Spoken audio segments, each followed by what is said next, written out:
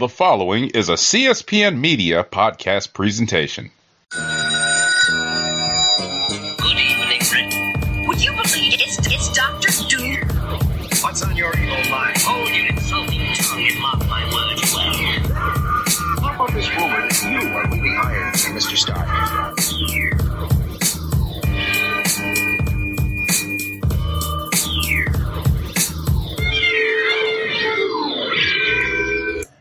Hello, and welcome to another exciting episode of the Comic Book Chronicles.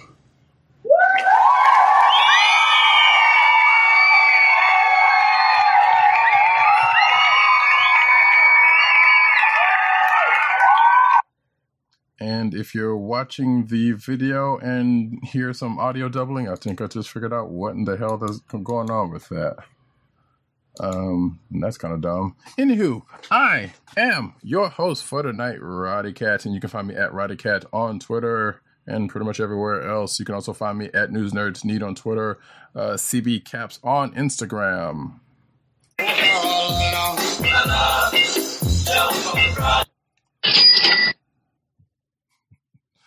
And the man who brings you that lovely soundboard every week can give you the answer to this question. Is Brooklyn in the house? Without a doubt. Agent _70 on Twitter and Instagram. Sup, everybody? Where Brooklyn at? Where Brooklyn at? Where Brooklyn at? So yes, we're just too busy springing sound effects on each other. That'll be the whole show. That'll be that other show we do. I don't know. We're literally cutting clips as we're going. And all right, that has happened on a couple of occasions. So there we go. But not with us tonight. One PCN_Dirt on Twitter, Pop Culture Net on Twitter, popculturenetwork.com, and his umbrella sites therein. And I was looking for a click for him, but I think I got one special for him. That's fine. Not also with us tonight is Temp DOGG98 on Twitter, CB Cron on Twitter. That is the no, it's not. It's the Comic Book Chronicles Twitter account. And also you can find him at The Click Nation on Twitter. That's DKLIQNATION, theclicknation.com, and also Comic Book Resources where he's over there writing his face off. And this is brought to you by us, but we are on the CSPN, the podcast network, the CSPN.us. Do it today. Indeed. And we probably won't have any commercials tonight because we're still trying to figure that out. Yeah, we got the same two that we've had for the last 3 weeks. And we don't have to, what's the point in keep using the same ones that we don't even know are valid? But until we figure that one out, you can also find us at Google Play, Apple iTunes, Apple Podcasts, Spotify, and the Cold Slither Podcast Network's SoundCloud page. You see, I'm just trying to get those voice work dollars in right now. It's not working out very well, but you can send them my way if you want to. As we do every week, first of all, I would like to say Happy Halloween for those who celebrate, if that is something to indeed celebrate. Yes, Happy Halloween. I think PCN_Dirt is out and about trick-or-treating as we speak. Or at least doing something Halloween related, and I suspect checking some kids for their candy, or his kids for their candy. Yeah, or I suspect dealing with trick or treaters, and Tim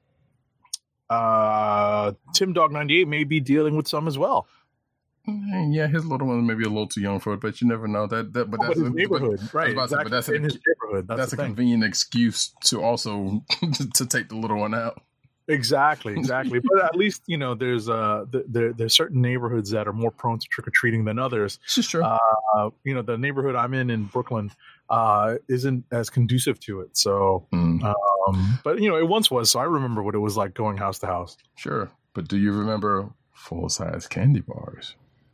No, but we also knew which houses had the best candy and which houses gave you stuff like, we won't even talk smack about certain candies. Yes, the chaff, as some would say, nicely. But yes, the rite of passage for every youngster and grown-up youngsters at this point, because there are a lot of grown-ups that love Halloween for different reasons now. Sure, with the advent of more variety in adult costumes, I think it's there is that. But yes, I mean, just in general, because some of it's kind of streams out of one begat the other one. The costume thing and cosplay thing is definitely there's a Venn diagram. Yeah, there's definitely a Venn diagram there that has spread out, because the folks who used to love to do it as a kid have now grown up, and hey, guess what? That's now cosplayers now, basically. Right. But hey, that's our little TED Talk on cosplay and Halloween. Let us get into the books of the week, starting off with Excalibur #1. Right, so this is our latest Dawn of X launch. The book is brought to you by Tinny Howard and Marcus Toe. It's a brand new creative team for Marvel Publishing, but these are not creators that are new to the panel. We know Tinny Howard from several of her books that she's written in the past, and Marcus Toe actually has done a few books that we've recognized on the show in the past, including Hacktivist, which was originally a concept by Alyssa Milano. Shout out to Alyssa Milano. Every excuse to bring that up, he will do. No, I'm just kidding. It's just that I remember, I kept I kept trying to remind myself to grab the Hacktivist trade paperback of the first volume to get him to sign it, but I kept forgetting to grab it over the course of 4 days at Comic-Con. You also kept wanting to get Alyssa Milano on the show, as I recall, but that's a whole nother situation. That's she's pretty busy fighting the power as we speak. Yes, so. Indeed. But back to Excalibur. All right. So as longtime readers of the X-Men and X-Men satellite titles will know and remember, Excalibur has always been a spin-off that had its basis in Celtic and English legend. There was magic involved, yes. There was more. Some would say it was more magic involved. It's just that the team was comprised halfway of mutants. Right. Or actually, technically, mostly, with the exception of Captain Britain and whatever Megan was. Well, I was going to say Megan, I think, was an alien. Or no, it was from an extra, like another dimension. Right. Right. So that's what I'm saying. So it's still, Well, what was the little? Was it Widget? Widget, yes. That was another extra dimensional. They ended up finding. I don't know whatever happened to them. See, I remember some of my Excalibur. I loved the hell out of the original Excalibur book. It was really fun. I loved it. This is not that group. Let's go ahead and say that right now. So I learned a lot about Excalibur through Jim Lee's X-Men trading card set. Nice. So, yeah, it was a weird book. Also had Rachel Summers, who is now going by some silly code name now, which. Speaking of code names, a lot of people in this, I say a few people in this book have changed their code names. Right. Or not going by the ones that they're classically known as during the course. Right. I'll ring a spoiler bell here just so that we can talk a little bit freely about it, but there are some spoilers ahead with regards to these changes. Yeah. Spoiler bell 3, 2, 1. Yeah, they're not like big earth-shattering things. It's just that, okay, yeah, so as Apocalypse said, or as he wants to call himself, whatever symbol that is, that reminds me of Prince. That was weird. I was just like, I was looking back at the Krakoa cipher, and I was like, I don't recognize any of this. It just looks like a block A. Like it's like if you turned on an Atari 2600 and they showed an A, it would look kind of like that with some umlauts by it. Well, not an umlaut, but with a colon beside it or something. So, I just thought it was weird. Yeah, I mean, it is totally weird. I'm like, why would you do that? And then it's like telling everybody, hey, call me by this now. I'm like, okay. Which is funny. Trinary was like, sure, I can pronounce that. I'm like, I would like to believe that she was sarcastically speaking for the audience at that moment. We don't know if that's the case or not. Sure. Because no one knows how to pronounce that. I just called it a big block A. Right. So the first thing I noticed, and remember, ladies and gentlemen, we are just barely scratching the surface on the Dawn of X books. So one of the rules of for mutants on Krakoa is to make more mutants, and lo and behold, our first kind of scene on Krakoa in this book. Yes, everyone's favorite couple, everyone's favorite roguish couple. But what I was going to say is just that opening scene when Betsy's coming through the Krakoa portal is like the precursor, is like the mixer portion of the party in Zion in the Matrix. Oh, in the Matrix, you know what I mean? Yeah, the rave, yes. Yeah, it's the mixer portion. It's kind of like hey, we're gonna get together and have some drinks before it gets a little the funny here. Right. The funny part about that was like I know all of these people weren't just gathered here just to greet her. At this one gate, they just happen to be like you said in whatever mixer function that they were doing. It just happens to be there. Right. When she came through. But I was like, wait a minute, did they really just do all... Oh, wait, no, that couldn't have been the case. That makes no sense just for her. I mean, don't get me wrong, I love Psylocke, but, I was like, I don't think she needed all of that. I just thought it was pretty funny. Oh, it totally was. We're getting it in the second Dawn of X book. Like, hey, if you thought we forgot about this, we are on this right now. Mm-hmm. Although now that I think about, technically, I guess, one side of the gate can open up to any place on Krakoa that they want it to. So the gate that they have at Braddock Manor probably just so happened to open up there because that's where they wanted it to. Exactly. But regardless of all of that, then Betsy kind of doesn't want to be called Psylocke now because which I need to read about this part because I was aware that this happened, but I did not know what happened, and that she is back in the possession of her original body. Right. It actually happened in the Return of Wolverine series, in a side series to Return of Wolverine. Mm-hmm. It was like Knights in Madripoor or something like that. And I remember reading it like, oh, this might be something that's important. Well. It's one of those, we as reviewers have the benefit of having some access to these books that we normally might not read. And, speaking of tie-ins and whatnot. So it's one of those things where you see it and it's just one of those developments that will probably come up again. And here we are. And they're expanding on it.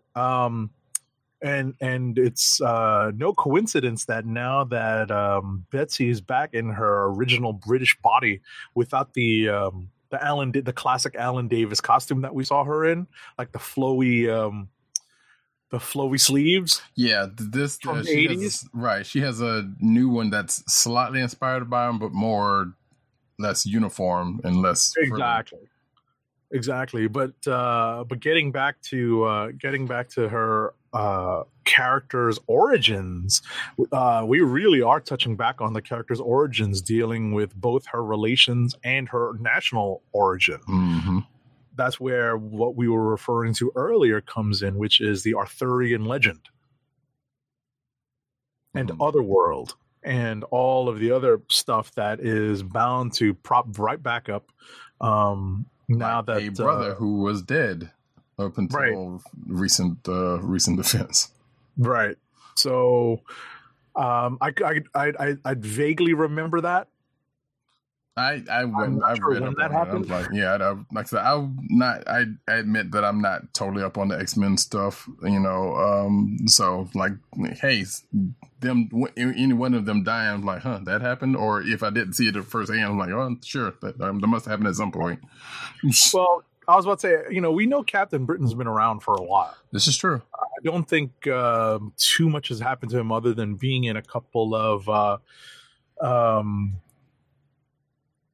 tie-in books here and there, if I'm not mistaken. He was in War of the Realms.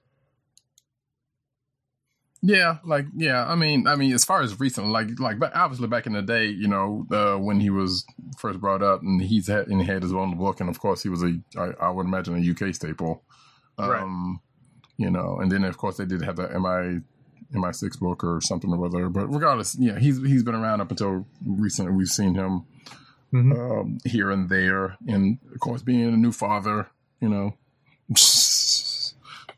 which is a weird thing to see. And I guess he shaved off his beard because last time I saw him, he, was when I first saw the kid, and he had a full on beard and was not in costume because he wasn't going by Captain Britain at the time or something.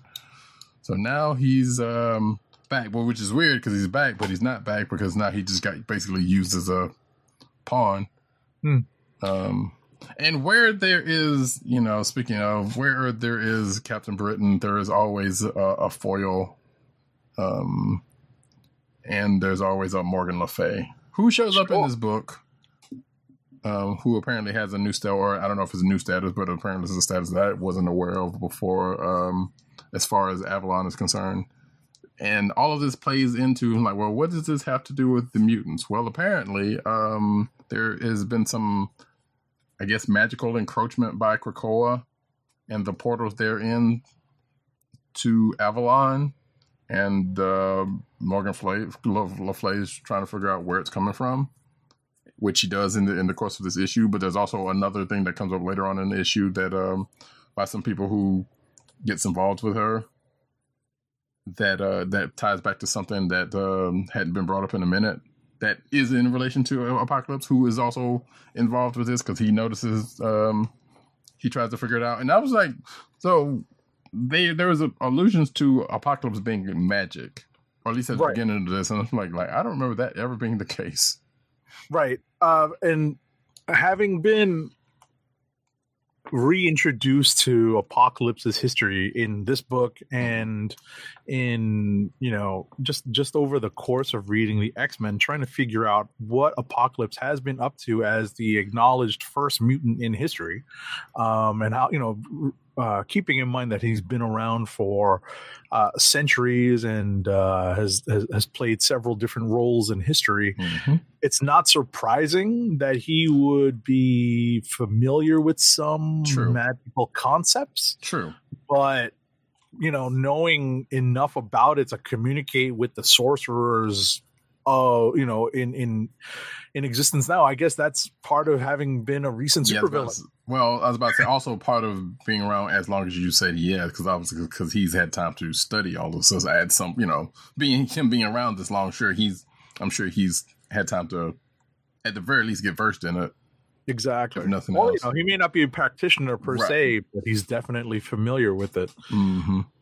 So all of that is pretty much starts to bring a team together, knowing everything we just said, and all that kind of comes together to kind of put a team together. And we, at the end of this, the couple of things we end up finding out is that Goldball's got another stupid name now.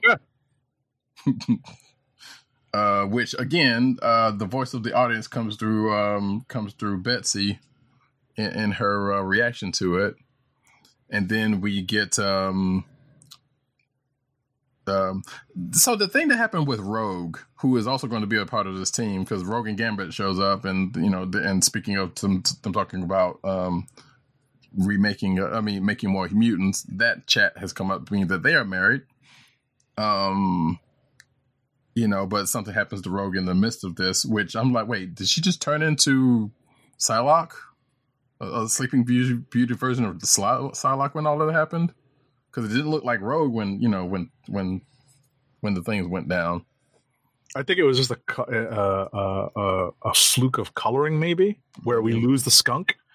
There's a little bit of criticism here in terms of the way Toe rendered some of the women in this issue.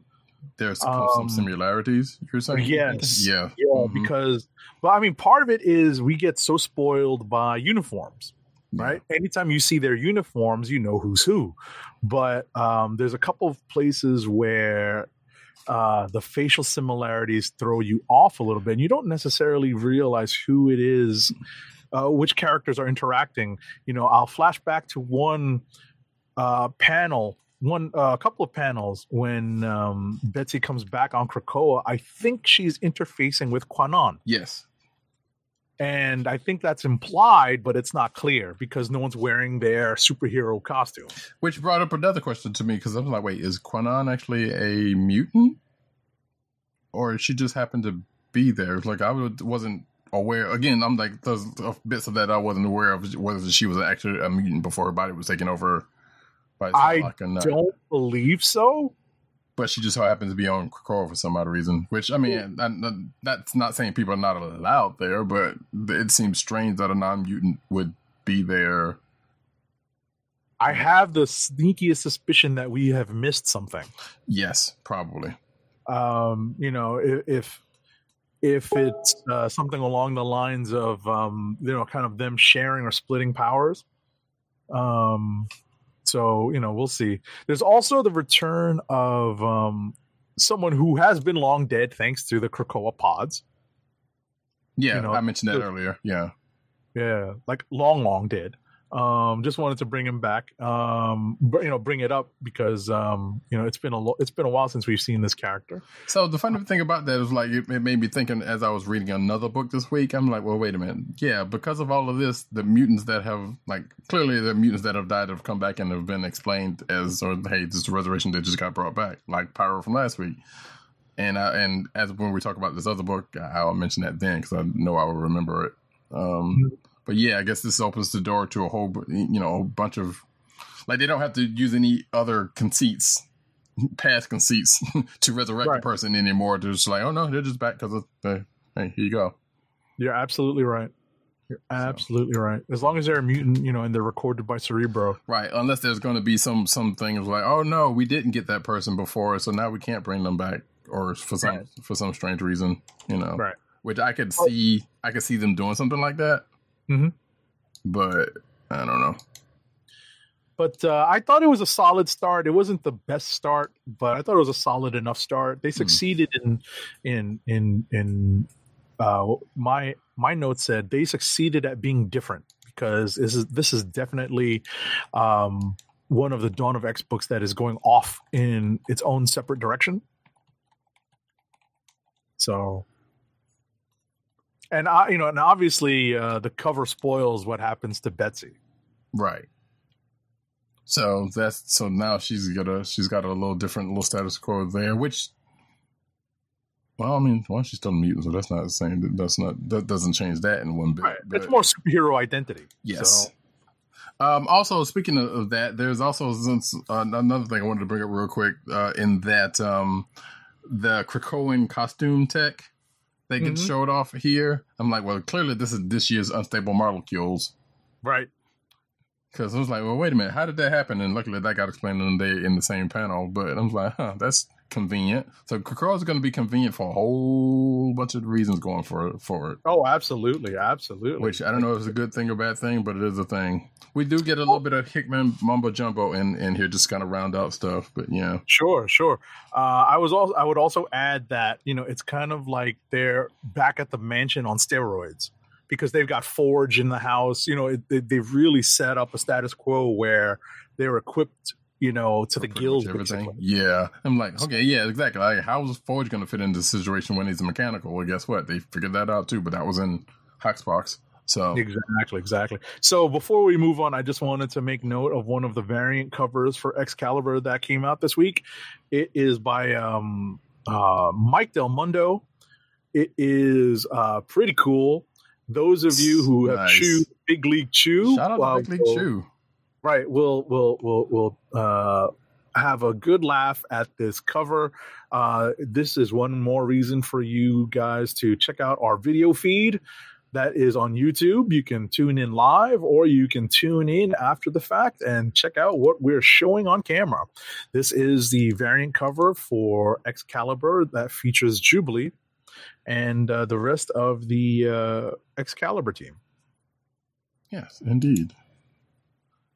I was about to say, yeah, and conveniently, themed for the holiday. Exactly. Exactly. All right. So yeah, I think that's pretty much it for Excalibur. Like I said, this is definitely not the old group, sadly, but we'll see how this goes. You got anything you want to get to next, or? You know what I wanted to talk about? Okay. Invisible Woman #4. Okay, sure, yeah. That was So- pretty good. For those of you who are not up on this miniseries, this has been a trip down memory lane for Sue Storm, who it hasn't been a well explored part of her kind of retconned past. Which is there's another book that kind of keep that in mind also for something later on. Right. They have mentioned this before, that she's been a secret agent. It's not a new concept, but this is a miniseries that has explored her past and has taken her down memory lane with a previous espionage partner while she was an active agent of S.H.I.E.L.D. What is notable about this entire series is that series writer Mark Waid has continued to push Sue into very uncomfortable places, both with her powers, allowing her to expand on the use of her powers, and with her morals, which is really where this seems to be leading towards in the penultimate issue of the series. So there is a betrayal that was detailed and a very obvious betrayal. Right. That was detailed as the cliffhanger for the last issue, and that's where we pick up. Yeah, like you could see, you saw that. I feel like you could have seen that coming from the first issue, especially when they're first talking. Like, well, clearly, something's gonna happen. He's gonna turn. Right. But as he says in this issue, and we're talking about her spy partner in spying, Aiden. He didn't turn. He was always like this, and she was basically the one that kept him in check. Which, sure, I guess. But yeah, we definitely see what we very much don't get to see that much in the Fantastic Four, because she's a part of the group. Her own capabilities do come in to display at time, but it's just a different way of stretching it. Well, not even stretching it, but I mean, let's face it. Like, I know, I don't want to say stretching it, but yeah, that is a way to say it. But I'm saying is like, she is more capable than she is seen to be in FF, because usually they only end up using a couple of her power sets. And her in her own book, you can stretch out in that way and expand on her power set and use it in more different ways than she has with the group.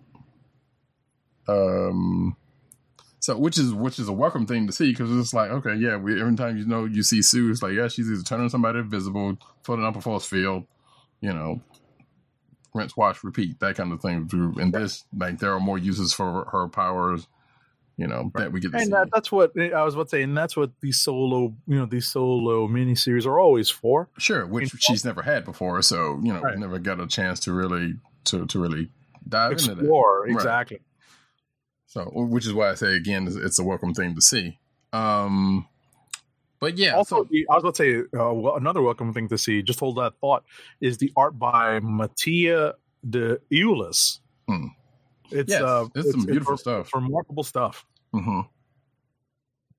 That is definitely true. Like the art has been, the last 4 issues has been beautiful. Yeah, so. This is definitely like digital paint style.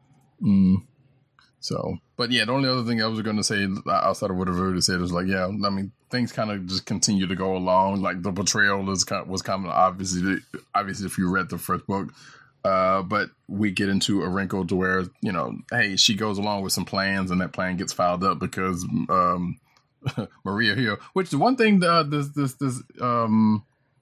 this mini has been doing, like there has been a cameo and or guest star by another prominent Marvel woman for almost, I'm not gonna say every issue, but almost every issue. Like Black Widow showed up, like in issue 2. I can't remember if anybody showed up in issue 3, but now Maria Hill's shown up, in this issue. which, sure. I want to say Widow was there for part of issue 3.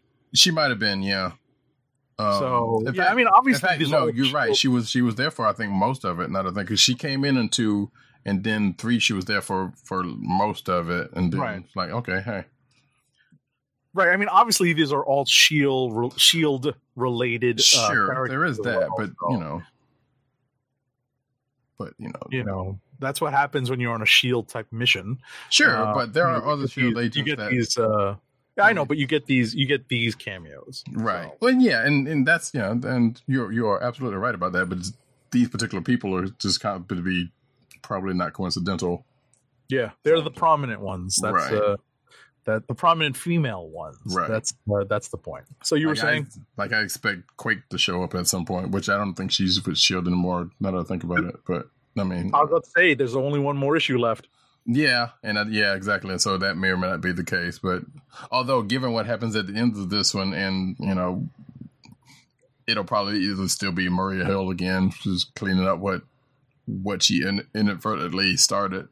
But you can see it anyway. That's pretty much it for Invisible. Or can you? Ha ha ha! Ha ha ha! Visible jokes. Wait, hold on.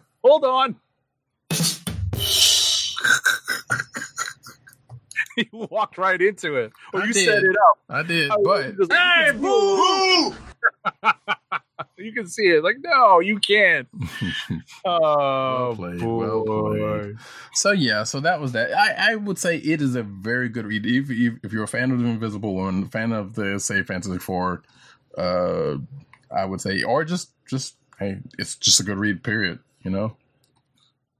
I would dare say, we'll see how the next book ends us out. They've been doing a lot of just nice and neat, clean endings to a lot of these minis, which is good, but at the same time, it's like, well, that's a little too neat, as we may or may not find out this. We'll see in the next issue. See how it well, not only that, but a couple of books from this week. So I guess Silver Surfer Black. Let's go. Okay. Wait, you did read that, right? I did. Okay. So this was the one we had a long curiosity about because we weren't sure if and or where or how this was going to affect anything, if at all, which not saying that it had to affect anything, but basically where were they going with this right. thing was the main thing. Like, we know there's some elements of it that have shown up in other books and other events in the past, but this one is pretty much, well, actually, take it back. Everything I just said was the case, but there is one thing that was made, I don't know if it was fantastically clear, but if you going back and rereading it for a second, it was like, well, it's definitely clear that something biggish happens at the outset of this. And so the premise is, because of this spinning out of what happened in Guardians, good gracious, was it the first issue of Guardians or second issue of Guardians? I don't remember. But regardless, he was when they were reading the last will and testament of Thanos, right, a long time ago, and then a black hole opened up. Exactly. Right, and then, well, not opened up. They got blown into it because of the Black Order. Right, trapped by a Black Order, which everybody else gets saved, and Silver Surfer gets thrown back in time. Well, apparently, I was about to say the Surfer saves everybody. Well, yes, and exactly. He's essentially the lone person who gets trapped by the black hole. Yes, and we thought he was in another dimension, and turns out he's went back into the past. Exactly, to the very past, as we come to find out, specifically in this issue. How back it seems like he's gone, which seems to be the big thing of this whole book. It was a weird long, not long, but it was a weird road to get here. Let's put it that way. I guess spoiler alert. I'll ring it. We find out that it seems that the Silver Surfer has seeded life throughout the universe, I guess, galaxies. I'm not sure how far it went, but it seemed like based on what he did in this book, he seems to have seeded life Right. So there's a couple of things going on here. Just to get back to the story, and then we'll get to the ramifications, which is what you're touching upon. What happens in this issue is the Surfer finds a way to beat back Null, not destroying Null, because obviously we see Null in today's in today's books, but in the future, right? But essentially beating him back. With after a great strain on his part, basically dispensing all of his power cosmic and using like all this life energy that he was able to pull from around the universe. Almost like a spirit bomb. I'm sorry? Almost like a spirit bomb. Right, that's the part that's the reference that is in my my anime and manga blind spot. Which that was the last issue, so yeah. Exactly. But the way I understood this is that he is basically making he's kind of completing a cycle, and the worlds that he's seeding are the ones that he destroy or help to destroy as a herald of Galactus, right? Which hasn't happened at the time of this book, right? So, he's the cause of and the destruction of these worlds, right? Which, that's a weird circular thing that you don't, Because even going back, because in one of the issues, he even went back to the birth of Galactus, which another book did this week. So it was weird. So the only other thing to say about that is like the whole thing is trippy in visuals. Oh, absolutely! Trad Moore is throwing it all at us. We might as well be on acid. And I say that for a couple of different reasons. One, because I believe Donny Cates who's the writer of this book, recently came out and said, it's like, hey, if you're going to do a book, make it metal. I'm paraphrasing, but that's basically what he's saying. He was given advice from, I think, Fraction, who said it was like, hey, make it metal, and I think that's what he's going to do with the Thor book, and he's definitely shown that in a sense here with his writing, and Trad Moore's art definitely helps pick that ball up and run. Definitely. And also say that like I said, it's because of a couple of things that happens in the course of this issue, one being a new use for his surfboard in the way that we have not seen him use it before, which that's pretty metal. So I don't know, this was still a real one to read. Like I said, outside of the fact that he has, as we just said, seeded life that he ends up destroying later on, he doesn't get back to the present from what we see. Two, it looks like, and maybe that was a color thing, or maybe I'm just tripping. Well, what I was going to say is I think eventually, with the way, and I'm glad you bring this up, because this is the last half of my one sentence note on this book, which is there is possibly a new status quo. Right. It's like you mentioned. But I'm scrolling through our copies now. And from what I can tell, he reconstructs himself in the present. That's the way it sounds. I didn't see that at all. But well, if you go back, right, when you go back, it basically is him over endless millennia. I'm quoting it here. Slowly over endless millennia, I am remade. So, he basically reconstitutes himself over time. But what he is in the present is hard to decipher. Let's just say there's less of one color in the name of the title and more of another color. That's true enough. So I certainly doubt they're going to rename him for that color, because that would sound kind of bad. But well, no, what I was going to say is that's just going to be very strange. Very much. But I also like that they drew upon the Stan Lee Mobius 2-issue series, the Silver Surfer series. That they actually pop. They basically quote from it, and they show a panel from it at the end of the book. Right. So that's a nice callback. It's definitely, and Kate's is definitely not a stranger to digging through the crates for reference points. Not the crates, but the back issue pins. Yeah, I got you. So yeah, so that's pretty much that. Where we will see the Surfer in the future, or in, I guess, the future present. Well, and I guess the only other thing to say about that is not totally unlike what they did with Galactus, like the last year or two, by making him the Lightbringer. They basically changed his status up for a little bit, but now he's back to being Galactus again, which that was, I don't know who made that decision. Like, why would you? Anyway, so and even in with that, I'm sure the Surfer will be back to being his old classic self at some point. Like, right. I mean, they could have made something else play Galactus's role, because that's the way they've always justified having Galactus. Sure. Like Galactus has a role in the universe as the destroyer of worlds. So, there must, how many stories have we read where there must always be Galactus, quote unquote? I mean, sure, they could have been. They could have made another character fill that role to let Galactus continue to be the Lifebringer, but God forbid they create somebody else. Yeah. Or repurpose somebody else, exactly, right? Exactly, yeah.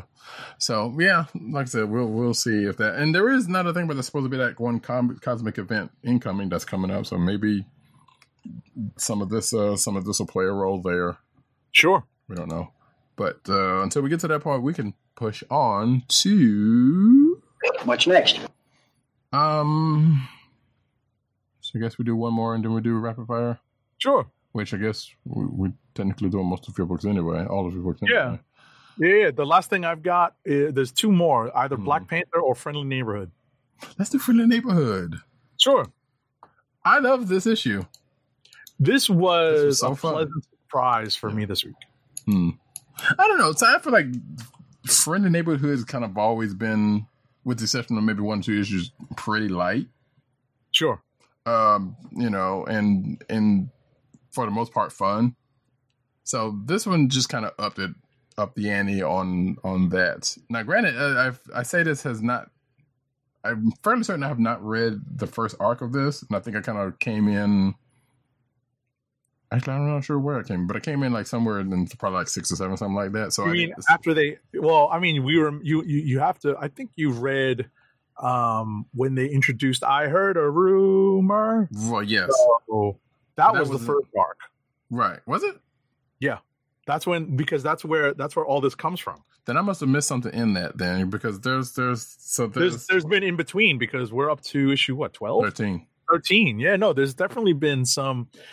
They've touched back upon the Under York stuff, which is what we're dealing with here, right? And that's the part that I wasn't familiar with. I don't remember being familiar with. Right. That's what you probably missed out on, as did I. Mm-hmm. Because to catch everyone up on this, this series started out with the introduction of a concept called Under York, and there is. It's isolated in a cavern deep. Yeah. Shout out to Binge Mode. Deep under Manhattan since the middle of the last century. Indeed. So, there's several characters that have been introduced that have created some tension, and that's where this story moves forward. Which, weirdly enough, it's part of it, and I hate to make this comparison, but there's going to be a couple of those probably. This kind of reminds me of, but this is different because these people were at the center of the Earth. Basically, in Starfire's series from last year, a couple of years ago, there was a fairly similar concept, except for these were people that just lived under the earth, not like these people. Like, these people are more like, hey, these are displaced people that happen to make a place deep under Manhattan. Whereas, like I said, these other people that I'm referring to were near the center of the earth, deep in the middle of the earth, and they were wasn't alien, but it was basically just another civilization. Oh, okay. They're not like the Morlocks who are just in the yeah, not really. In the sewers. There's you can kind of make a couple of comparisons, but I don't think there were But no, it was like it just like no, this is just another civilization. It just so happened to be here in this universe. So yeah, and that's what I was kind of thinking about this. I was like, well, wait, couldn't this have been the Morlocks? But nah, this goes like way deeper than that. And this deeper than that, yeah, because this is basically just seemed like, well, if you took all of the people that were displaced, you know, and they made a place for themselves, like this would be that, except for this is like way deep under, you know, under New York. So who's to say that there's a real place like that? We don't know what's under New York, except for we don't know. This turtle. Them rats got exactly. Them rats got to come from somewhere. So, but that being said, you know, so the Spidey and the Fantastic Four, who he's teamed up with, go to New York and come to find out they're in the midst of a revolution, which they end up taking a part of, but not a fully direct part of. Let's just say, like they have a hand in it, but they don't fully take it on. They don't fully take it head on. And there's a couple of good, like actual laugh out loud moments in this issue, particularly with Spidey and Reed Richards. Right, and I love that. And they even got Johnny in on one of them against his will, which is really funny. Let's just say Spidey's bros are kind of brack. Right. What I was going to say is this is a pleasant byproduct of Spidey's secret identity having been revealed back to the Fantastic Four. You know, reestablishing that part of that part of continuity and that status quo. So, you know, that they've always been, in terms of the characters that Spidey interacts with, he's always been more open with them than pretty much anybody else. I mean, considering, you know, when he first started, he basically broke into their place. Join them. So, right. Yes. He's always, he tried to join the FF. He's never been exactly a willing participant in the Avengers. So, yeah. So there is that. But it was like the if you read it for anything else, read it for the Science Bros scene. But the whole story, even if you don't know what else is going on, you know, previously, this is a pretty good and fun read. Sure. This is definitely a potential click of the week for me. It is for me too, because it's fun. Yeah. I made a note about, because there was that one particular the part with Spidey, Reed and Johnny, where they were doing a thing. And it just reminded me of this video game that is out that kind of has a similar mechanic, which was kind of funny, except for they were kind of actually talking them through it, except without, you know, using a book or whatever. So it was kind of funny. And like I said, Spidey and Reed's interactions just in general were pretty great. Like I said before that. So Science 5. Oh my goodness gracious. Which that reaction you heard from Agent 70 was pretty much Ben and Johnny's initial reaction to it. Pretty much. But that's why I loved it. So yeah, like I said, check this issue out if you get a chance. Well, I guess yeah, we can go into rapid fire because I only have one book left. Sure, go for it. Spinning it up.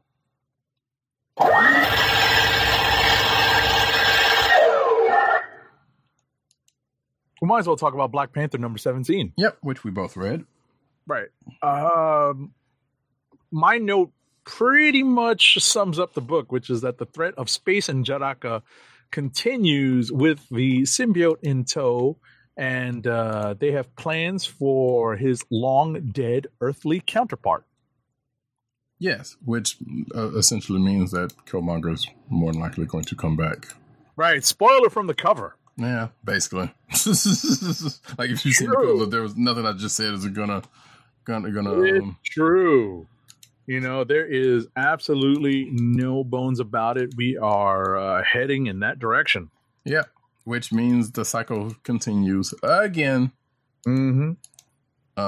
But hey, well, maybe they'll do something different with it. Also, there was something that was kind of noticed. So, Tetu and Zinzi are back, who were antagonists from the last volume, I want to say, starting out in the last volume. Yes. They come back and work for the Injidaka, aka Space Symbiote. And it seems as if Tetsu has picked up another power or something, which brings me, because from what I remember reading beforehand, is like he has power over nature, but what he ends up doing at the end of the book kind of reminds me of another mutant who should be back, and that's where I bring in what I said earlier. Where's Gateway? Somebody out there is like, yeah. So somebody else is out there like, why do you care? Because we got Manifold, Manifold is basically a teleporter. He had a mentor named Gateway, who, if you are a fan of the 90s X-Men, you remember when they were in Australia and they had quote unquote died. Gateway was the one that was teleporting them all over the place. And apparently he was I hate to date us because that's actually 80s X-Men. Is it 80s? Yes. Late. I did that last week. Mid to late 80s. I did the exact same thing last week. Yeah. Good gracious. But, so yes, I apologize. But regardless, yes. Because Gateway was just very quickly, Gateway was introduced after Fall of the Mutants, and look that one up, kiddos. So yeah. No, that's good because I mean it doesn't. But in change. any event, as Roddy Cat was mentioning, Gateway is related, right? Because the powers that Tetsu seemingly takes on looks to seem to be the same way as Manifolds and or more specifically Gateways, right? In the execution. So, which brought me to ask the question, and I don't know if that's going to get answered here or anything. There would be something that's like, oh no, yeah, he's the X-Men brought him back, but then I killed him again and took his powers some kind of way. I don't know. They probably wouldn't do that to something like that. I don't think it's that serious, but regardless, that was just something I was thinking about during the course of this, because I'm fairly certain he's never had the power to teleport previously. Pretty certain about that. And I apologize for all the clicking. I'm trying to get some behind the scenes stuff out of the way. Is that it? Oh. Well, no matter. Yeah, I just thought of a new clip to load up. Let's hope YouTube doesn't hit me with an ad. Okay, Wait, what was that? It was a little quick. Things that make you say, "Oh, nice." Things that make you say, "Yeah, that's not the best rendition of it." But, but it might be something to hunt down. Nice. So that being the case, we are going to go into finish up rapid fire with my stuff. Let's see. For Fantastic Four Grand Design #1. So this is going to sound mean. Tom Scioli, whatever, it's pretty much still ripping off Ed Piskor again. The art, I will say, the art in this is probably as clean as it was in GoBots. Thankfully, because that art he did in Transformers Wars GoBots was terrible. And now that I'm thinking about it, that was a stylistic choice that he intentionally did. Regardless, Scioli seems to have this thing. So either he or someone around him has called him an artur, and that's a bad thing. That's basically like Kanye calling himself a genius, and it's not true. Mm-hmm. And I say that all to say this. So when he does books, which I still say they should have given us to Ed Piskor, but we know the reasons why Ed Piskor didn't want it, because he didn't have time for it. And I think he said his knowledge of FF wasn't. Yeah, I was about to say he wasn't as passionate about it because he grew up as an X-Men fan, and that's what he wanted. He really wanted to cover that period of X-Men that he knew and loved. And I totally understand that, but still, that being said, the guy who has and I shouldn't say ripped off his style, but because both of their styles is they've gotten from somewhere else. They're definitely indie based. Yes, for certain, but if you told, so let's put it this way, if you told me that, hey, Tom Scioli is the Eminem version of Ed Piscor, it's basically his nom de plume, his Eminem version of himself, I'd be mad at him for one, doing that, and two, I'd believe it. But secondly, just to get into the book, so the grand design is basically like X-Men grand design, and it goes through the history of the Fantastic Four, which it starts from before that fateful rocket ship. In fact, it goes into their time travel stuff that they had early on, and even before that, and it also goes into Galactus's birth to a point, because it looks like, and we get it from a few different views. Like, it looks like it starts off from the Watcher's point of view, and then it goes into the members of the Fantastic Four. And the reason why I'm not crazy about this, and probably should have given to the Piscor if he would have wanted it, is that Scioli's writing is just kind of in on itself, slightly up his own buttocks, the inner point, because he tends to do these references to stuff, like there's specific pop culture references that he writes and draws this, by the way, if that did not make that clear, that it's like, really, why would you do that? Like, for instance, there was a panel that references Empire Strikes Back, let's just say, and also Return of the Jedi, now that I think about it. It's that kind of stuff that tends to happen, and it was like, and there's also what seems to be a little bit of revisionist history on stuff, because we have the history of the Marvel Universe that's floating around. We have recent Fantastic Four, which has been touching on their origins, and this doesn't really touch on some of that, but it does, because at the end of this book there's annotations on the stuff that gets covered in this book, so that's kind of covered for a lot of this. But at the same time, some of the writing kind of is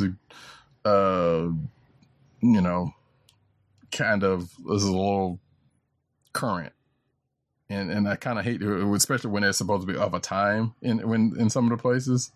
And it's just like and more referential to stuff that was like that wouldn't have even been around back then, which kind of puts me off with a lot of his stuff. Like, some of that was in GoBots, and even it wasn't as bad as this. But I'm going about this too long. Look at it if you want to. Like I said, I would have rather this had been Ed Piscor doing this, because at least there would have been a little bit more.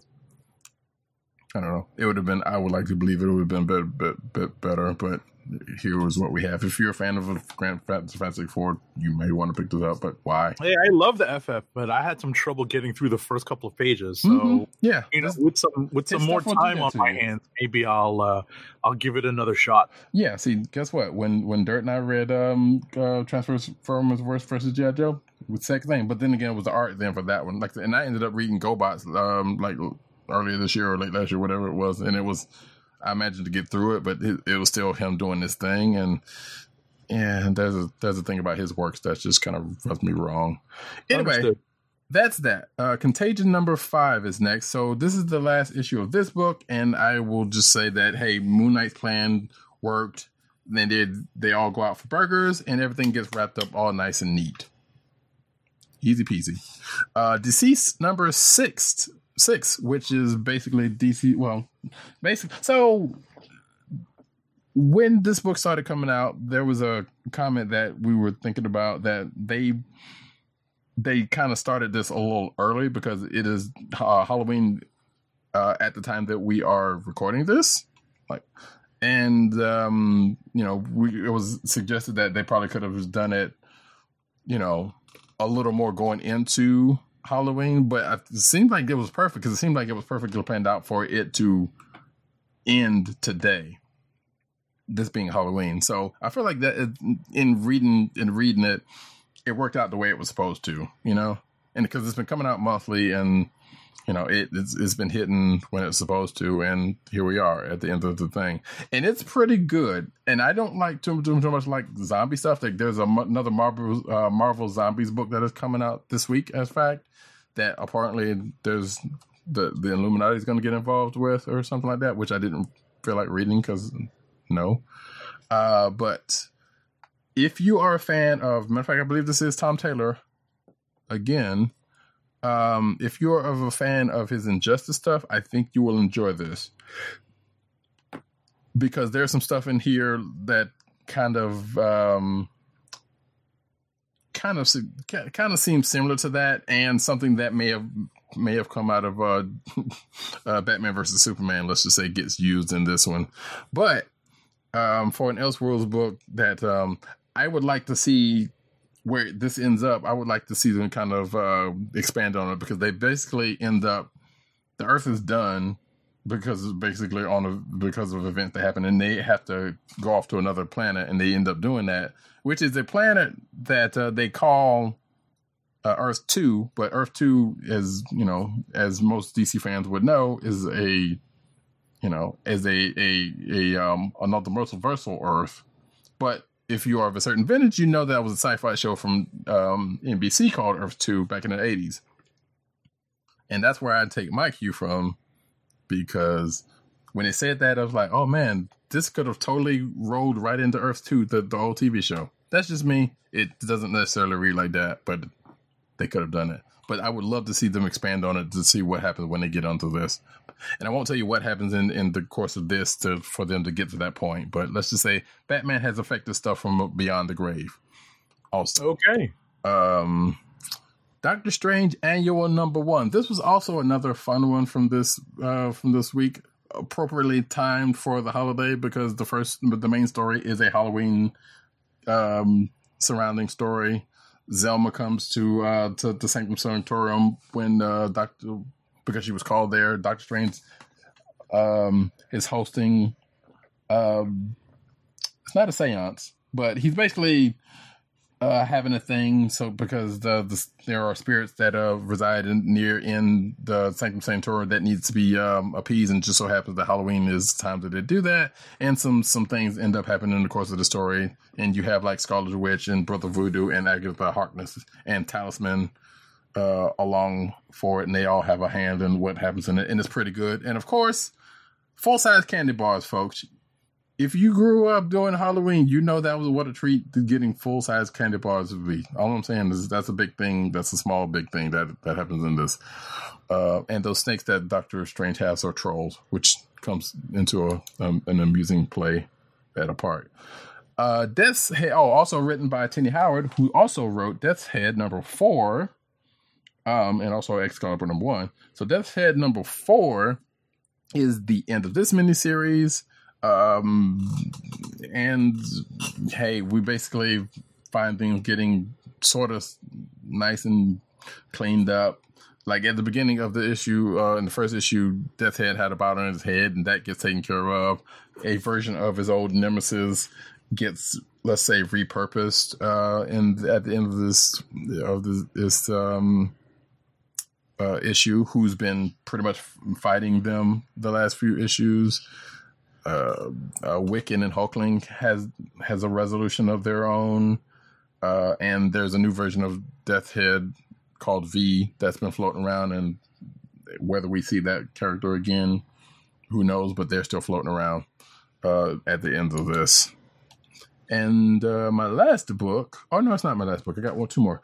Ironheart #11. Which, why didn't I put that in there? That's crazy. Ironheart #11 finds Riri Williams still in Wakanda at this wellspring, this all-powerful wellspring. She's with Shuri, Okoye, and Silhouette from old New Warriors fame, which also, Midnight Fire, her brother, also shows up because he's shown up in the book in the past, and he has a hand of what's been going on the other side of this. Come to find out, basically, those Riri Williams' dad is still alive, and not on the side of angels, let's just say. Which, as I say in my notes, puts Ironheart, Riri Williams, in the status of possibly becoming a runaway. Hold on. So. And I mean the group Runaways, if that means anything to you, then you kind of understand where it's coming from. It's a good issue to read. There's a team up with, like I said, the four ladies that I mentioned previously, and I would love to see a book with all of them as a team. I can see it happening. So check this book out. Ironheart needs more readers. It's a pretty good read. Oh, Rui's dad, if you see him, especially the way he's drawn in this issue, he has some very striking features. I will say that. I'm gonna flip to it, because let's put it this way: if you've seen Riri Williams, basically a male version of that, but the way they draw him in this book is just stands out. It's like, wow, okay, like, clearly that is. Whoa! Yeah, exactly. Jeez, like it is very striking. I'm like, all right, that's just put it out there. But again, good read. You should check it out. Check out Ironheart because it's a pretty good book. Last but not least, Transformers Galaxies Constructicons #2. So the Constructicons are still on this moon, and they're kind of having a bit trash, let's just say, because they want to get back to Cybertron, but they have this project they have to do. But also they are being primed to join a certain other group against that they are more classically associated with, because the Insecticons are there and maybe mounting a recruiting drive, let's just say. And again, this seems to be back when they first. This seems to be set like first or right after they learned how to combine. So there is that. It's a interesting book, I guess. And that, folks, is that. So now we can go to Clicks of the Week.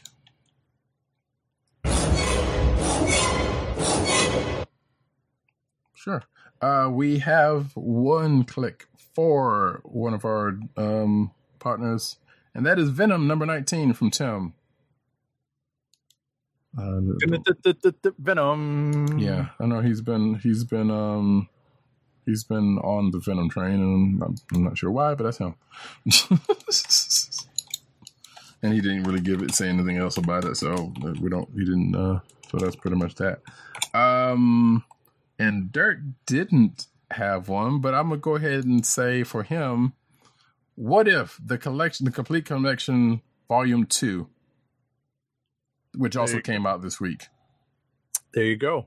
Yes, I was going to just add, bear in mind, ladies and gentlemen, that this is a 5th week of comic book publishing. So we had a lot of annuals, especially from DC, and some from Marvel that we spoke about, but especially from DC that we did not partake of. So it's a little on the lighter side for reading material. For some, yeah. That's usually, like we said last week, that's usually when they kind of just throw out whatever else books that then, like it just only said, also a lot of annuals and other books that they didn't get to during the course of the month. Which a lot of times there's some annuals and some not. But no, it was actually still, I think it was still a good, depending on what you're looking for. Right. Well, it depends on what your pull list or what your. There is that, yes. Is.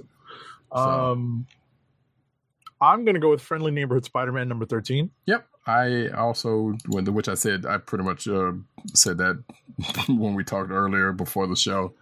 Gotcha. But yes, Friendly Neighborhood Spider-Man was definitely a great read. Like I said, there's Ironheart was good. That was also a potential clicker of the week for me, for the team up aspect, and Invisible Woman. There was some good stuff this week, but definitely Friendly Neighborhood Spider-Man. They're wrapping Ironheart with 12, right? Probably. I hadn't heard one way or the other, honestly, but I wouldn't be surprised at this point, which is sad. Right, definitely sad, but it's nice that they got a full 12 issues out of it. So they've been making 12, but I mean they've been getting to 12 for a lot of them, unless it's just it's not Black Panther and the Crew. Oh no! Yes, I'm gonna continue to bring that up. Damn it! But it's sad that if that is the case, it's sad because this book, they say whatever about low sales and not being marketed correctly, but sometimes a lot of times they don't go out of their way to do said marketing and putting the word out. And yes, it's up to us to do that in kind. But I would also note that they're probably going to use the Iron Man 2020 what I've read is they're going to launch a new volume out of that event. And there's and that kind of stuff happened, which that kind of still sucks. But right. especially because there's been a lot of that in the last few years, and that's why, which puts some people off of comics, because well, what do I jump on? Do I jump on here? Do I do and if you're not keeping up on some of this stuff like we do a lot of times, or have the means to, I can understand people getting lost in that. Definitely. I mean, I don't like it because it causes a disjointed reading experience. But we're coming at it from a different perspective. We're coming at it from the weekly perspective. Some people come at it from the monthly or the trade waiters. So yeah, but still, it is still, regardless, still understood. Regardless, because it's not a thing that should continue to happen, but. New number one sale, unfortunately, and events happen, and it happens with virtually every title now. We can't even say that it's just some of the smaller titles, right? So like stuff gets killed and then brought back, or killed and not brought back, or any number of things happens in the cycle, right. and it's a sad thing that shouldn't happen, and it used to not happen as much, but right, like in recent news, see X-Men. Right? Yeah, basically. All right. So before we move on to the news, we'll get our first ad read in for the night, despite Roddy Cat's objections. Our first ad read of the night is for Busted Tees. This episode of the Comic Book Chronicles is sponsored by Busted Tees, your home for funny, awesome, cool t-shirts that are sure to get your friends' attention. Busted Tees puts many of their popular shirt designs on sale each week.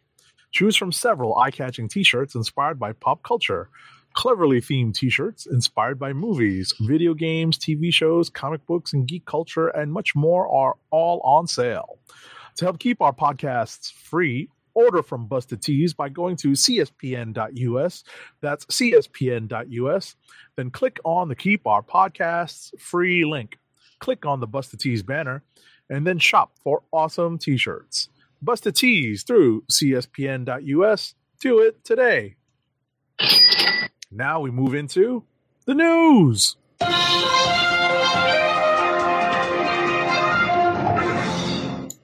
That's cute. He acts like my objections matter. All right, now we get into the cinematic news. Starting off with... Wait, hold on. Did I actually finish this? I do this every frequent... Not every week, but... Yep, I didn't finish. So bear with me for a second.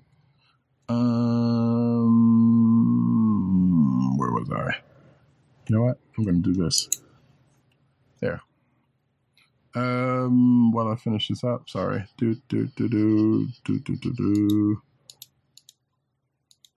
we were talking before the show, a little behind the scenes, and I usually would have finished doing the links. I should probably cut this out of the show. Thank you. Probably won't. What's that? I said I could probably cut this out of the show, but I probably won't because I'm lazy. It's not taking too long. And it's still in the video, so it doesn't matter. So if you do love us enough to watch the video, thank you for being here. We appreciate you. I was going to ask you a question, but since I'm almost finished... It's all good. And there we go. And now, cinematic news, like should have been happening. Captain America explained why he chose Falcon before he time traveled. I don't where. So apparently there's an explanation according to this article as to why he chose Sam. I am of the mind of does it need to be explained?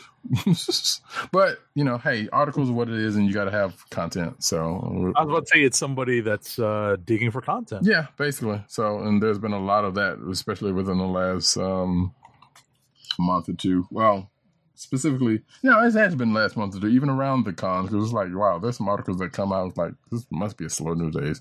But regardless, if you care, there's one person's explanation as to why. Next. All right. New Eternals set photos reveal mysterious Marvel location. So filming for the Eternals is underway as construction on a massive set piece in the Canary Islands continues. It appears to be the same location as the Babylon set previously revealed last month.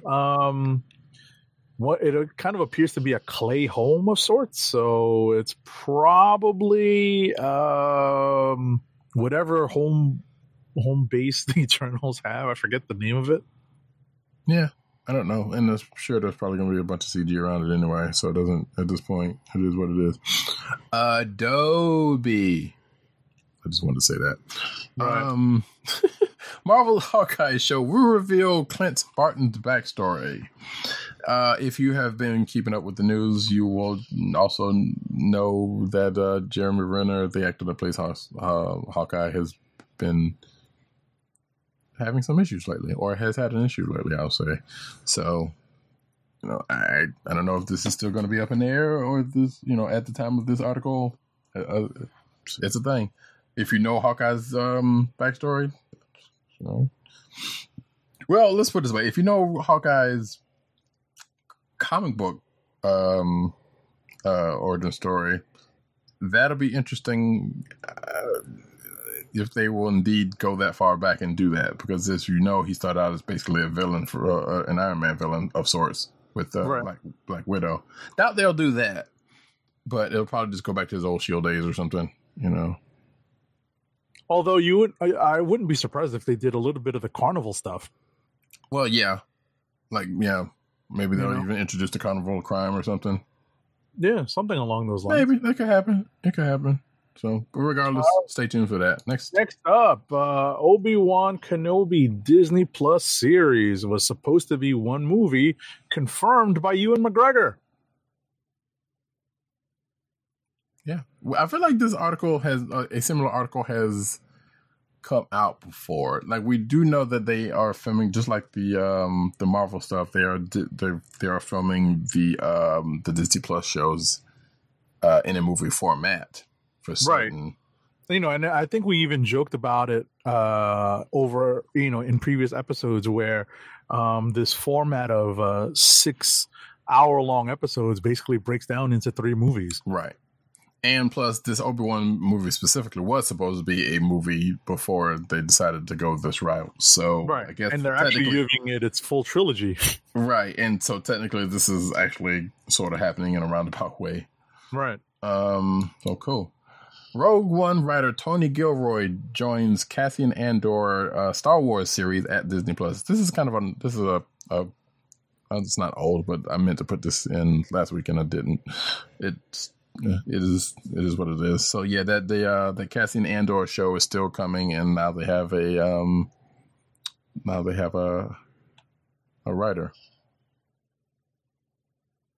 So yeah, there you go. Next.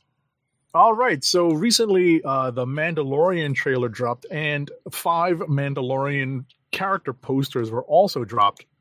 So there is the titular Mandalorian character played by Pedro Pascal, ex-Rebel shock trooper Cara Dune, played by Gina Carano, bounty hunter Guildhead Grief Karga, played by Carl Weathers, Apollo. Yep.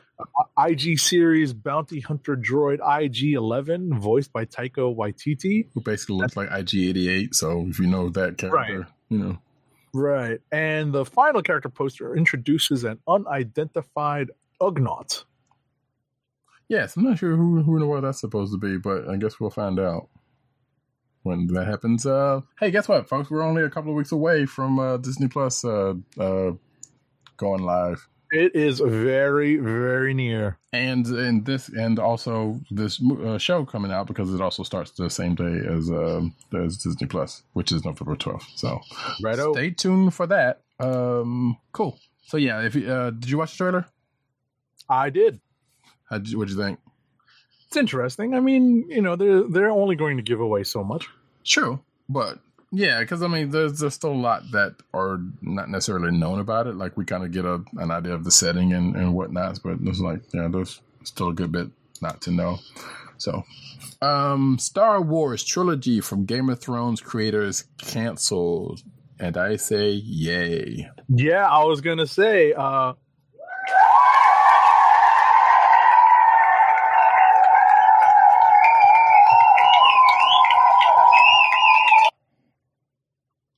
So yes, David Benioff and D.B. Weiss were set to write and produce the trilogy of films, which had a release date of 2022, but they killed it for some odd reason. I don't really care. It's good that they did because I can't, This is not the only news surrounding. Speaking of, I think them, but Game of Thrones that we'll talk about later on.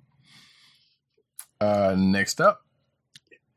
In only slightly related news, apparently based off of reports from the Benioff and Weiss departure, it's not a big surprise, but it was revealed that filmmakers who work on the Star Wars franchise do not have a lot of creative freedom.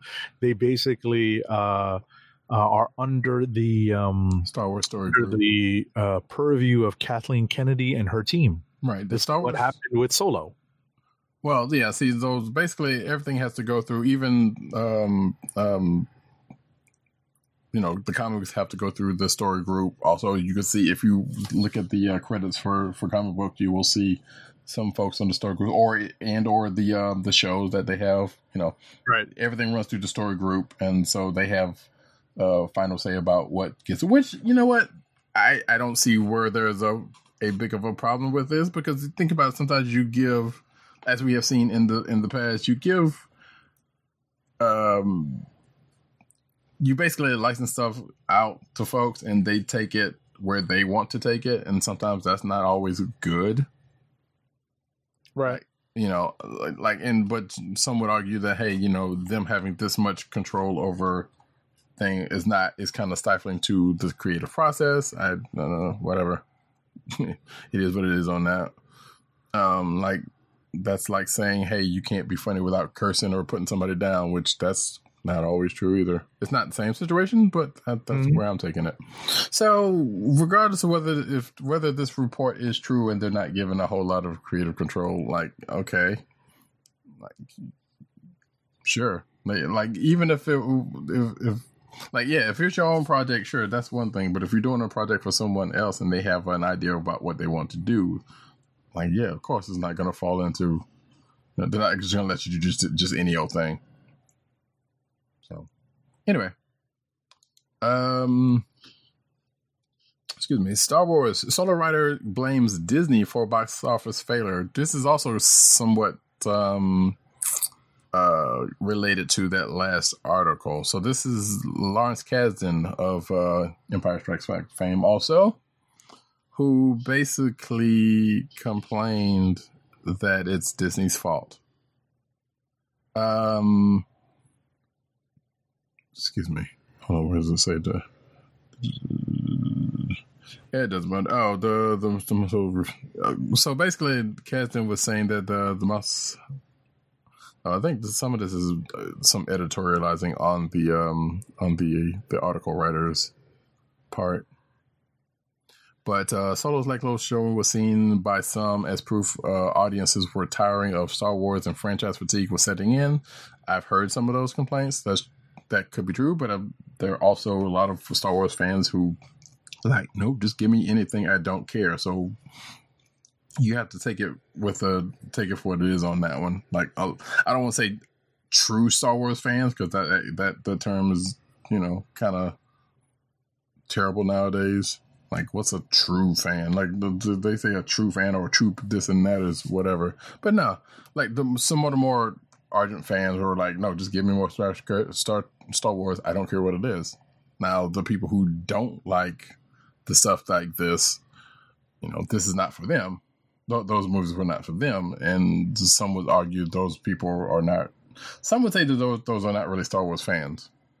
I would just say that Solo isn't as bad as you remember it. Exactly. It was not a terrible movie. I watched it on home release, so I definitely didn't contribute to the box office. But come on, not every Star Wars. Like the thing is, you're dealing with what's become a franchise that is going to have a couple of bumps in the road every once in a while. Yeah, and even if that's the case, like I said, hey, some would argue, Solo was an unnecessary movie. Sure, you can make that claim, but at the same time, there are also those some people are like, well, we don't need to know the backstory on this stuff because we got everything we need. No, we don't. Like, there is some stuff that that hasn't been told. Now, the problem is where we are now, the way that stuff may end up getting told, if they do, has a lens of current, the current way things are being told and the things around it, which that might be a problem. Because, especially given with all we know about the franchise now and what people tend to do to make it quote unquote modern and current. Right. And besides, every time you ask for, every time you think you want something from the past, you get the younglings and you get the women and the children too. Midichlorians. So anyway, moving on. So that's just gonna be a thing. I mean, who's to say? Next up, Stumptown on ABC has gotten a full season order. This is a series based on the comic book of the same name by Greg Rucka, Matthew Southworth, and Justin Greenwood. It's gotten a full season order from ABC. It stars Maria Hill. Yeah, right. Well, it's basically Maria Hill playing Jessica Jones, but without the powers. There you go. That's because I watched the first episode and I'm like, okay, this is all right, but she's basically playing Jessica Jones in, I guess, Portland. I don't know. So it's weird. I don't know. It's not bad. I'm like, go ahead, Colby. And which, hey, Colby Smulders is the producer on the show, so get that money, girl. Next up, Morbius, major Spider-Man character, rumored to make a cameo appearance. So I believe that this is a rumor. So just take that for what it is. Or I heard a rumor. I gotta clip that too. Oh, jeez. So some rumor site, according to some sources, saying that J.K. Simmons will appear in the Morbius movie, which apparently they're still doing. And I believe so. So J.K. Simmons, playing J. Jonah Jameson, and may end up showing up in that movie. This is one of those movies like Venom that I believe shouldn't be like some people would say about Solo. Doesn't need to happen. Just totally my opinion. I could be wrong about it. I don't believe I am. Right. But and plus, if I'm not mistaken, this is also another movie like Venom with no actual Spider-Man ties. Right. I was gonna say, when you're mining IP, sometimes you got to dig deep. Yes, but okay, but they're mining something that already have connections to something that's been making them money that they could have totally used, but they choose to like, we're just gonna we'll use the property, but we're just not gonna tie it to the thing that's originally tied to. It makes no sense at all. Right. All right. Up next, some Crisis. Some set photos behind the scenes on the Crisis crossover on the CW may have confirmed a popular fan theory that John Spartan Diggle will become a Green Lantern before the end of Arrow season 8. It shows him in a green suit, which okay, that's not really. See, they've been doing stuff like this since Arrow beginning. Like, I remember one particular scene in probably like season 1, maybe season 2, something like that, where they had Diggle under a green light in a club, and people were like, "Oh, are they foreshadowing maybe Green Lantern at some point?" Yeah, I don't know. But being that they're having this crossover event, they could do it specifically because it's a multiversal thing. So they could totally do it one way or the other, I guess. Mm-hmm. So sure. I mean, would I want to see it? Sure, I wouldn't mind. That is actually pretty good. So who knows? Next up, Flash Theory: How Nora West Allen set up Crisis on Infinite Earth. So I'm behind on all of these Arrowverse shows, and I know that I don't watch it. Well, I mean, I have been watching. I'm just like a couple of seasons behind, so it is what it is. Couple of seasons. Yeah, I'm starting. I say that because I'm actually starting to trying to catch up, but Okay. But at a certain point, when the crossover happens, you kind of want to stop. That's just me. Again, that kind of goes the same with the comic books events. Like if you caught up on something, but an event happens to get in the way, Uh-huh. and you may or may not want to read around it. But whatever, so I've been running, checking out all of them. So it is what it is. But regardless, her coming on the show in last season apparently may have also set up this upcoming crisis that is about to happen. This crossover that happens next month, I believe. So yeah. And apparently, there's a theory that her coming on when she did and being there and something she did may have been another setup to it. Which it's all connected always with those Arrowverse shows, so wouldn't be surprised. Next, alrighty, Ray Palmer, the Atom actor Brandon Routh, previously announced his departure from the DC's Legends of Tomorrow show we talked about back that in August, and he's now had his last day on set, which prompted him to share a series of photos alongside a heartfelt post, and there's some reaction to that from his co-stars. Yeah. So yeah. All right, the puppet from that. Wait. All right. Yeah. Anyway. So yeah, if you're watching the video, you can see I'm clicking through his Instagram thing with the pictures. So yeah, his last time on the show. I guess will probably be around the I guess would be in the crossover. I'm not sure because whatever he filmed seems to be from that. CW orders 9 more Batwoman episodes for season 1. So, not really sure how many shows they had. Reported first by Deadline. This comes after just 3 episodes have been aired. Seems like the CW like what they see from the ratings, which I've heard, decent things from the ratings. But how many shows did they have? Oh, wait. Bringing its first season up to 22 episodes, which a season nowadays is usually like 13, depending on what it is. So that's interesting. So the fact that it's getting 22 out of a possible 26 that we used to get consistently, I guess that's saying something for the show. Next up. Spoiler alert. Supergirl is saying goodbye to a major character. So it's become official. Mikad? Yeah. Mikad Brooks's James Olsen has left Supergirl. So in the latest episode, he has said peace. Yeah, this is which, given the reason that he left, seems or at least given that the reason why they said it here seems a little whatever. But okay, I guess at least they didn't kill him off. So and I guess since and this is me being silly, but I guess since now he has a maxi series book where he's his original white, they can't have that and this black dude running around as Jimmy Olsen anymore. So they got rid of him. That's not true, but who knows why he's leaving? But honestly, I'm kind of surprised he's been there this long. To be honest, like they've used him a good bit. Like he's even become Guardian at some point. Like I think that's probably where I am, where I left off with it. So they've used him a good bit, but I guess it was only a matter of time for them to get rid of that character off the show. Young Justice villain coming to CW's Supergirl, according to a report. So apparently, a Nick Sagar has been cast as the villain Rip Roar for the 5th season of CW's Supergirl, according to TV Line. Yeah, I don't know.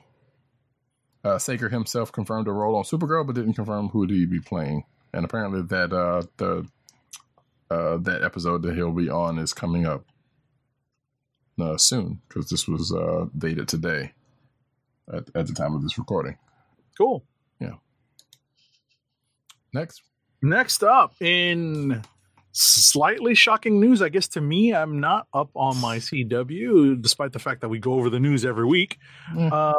It's only because I always thought this was never going to occur on the CW Arrowverse shows, but fooled you. Apparently, say that again? I said fooled you.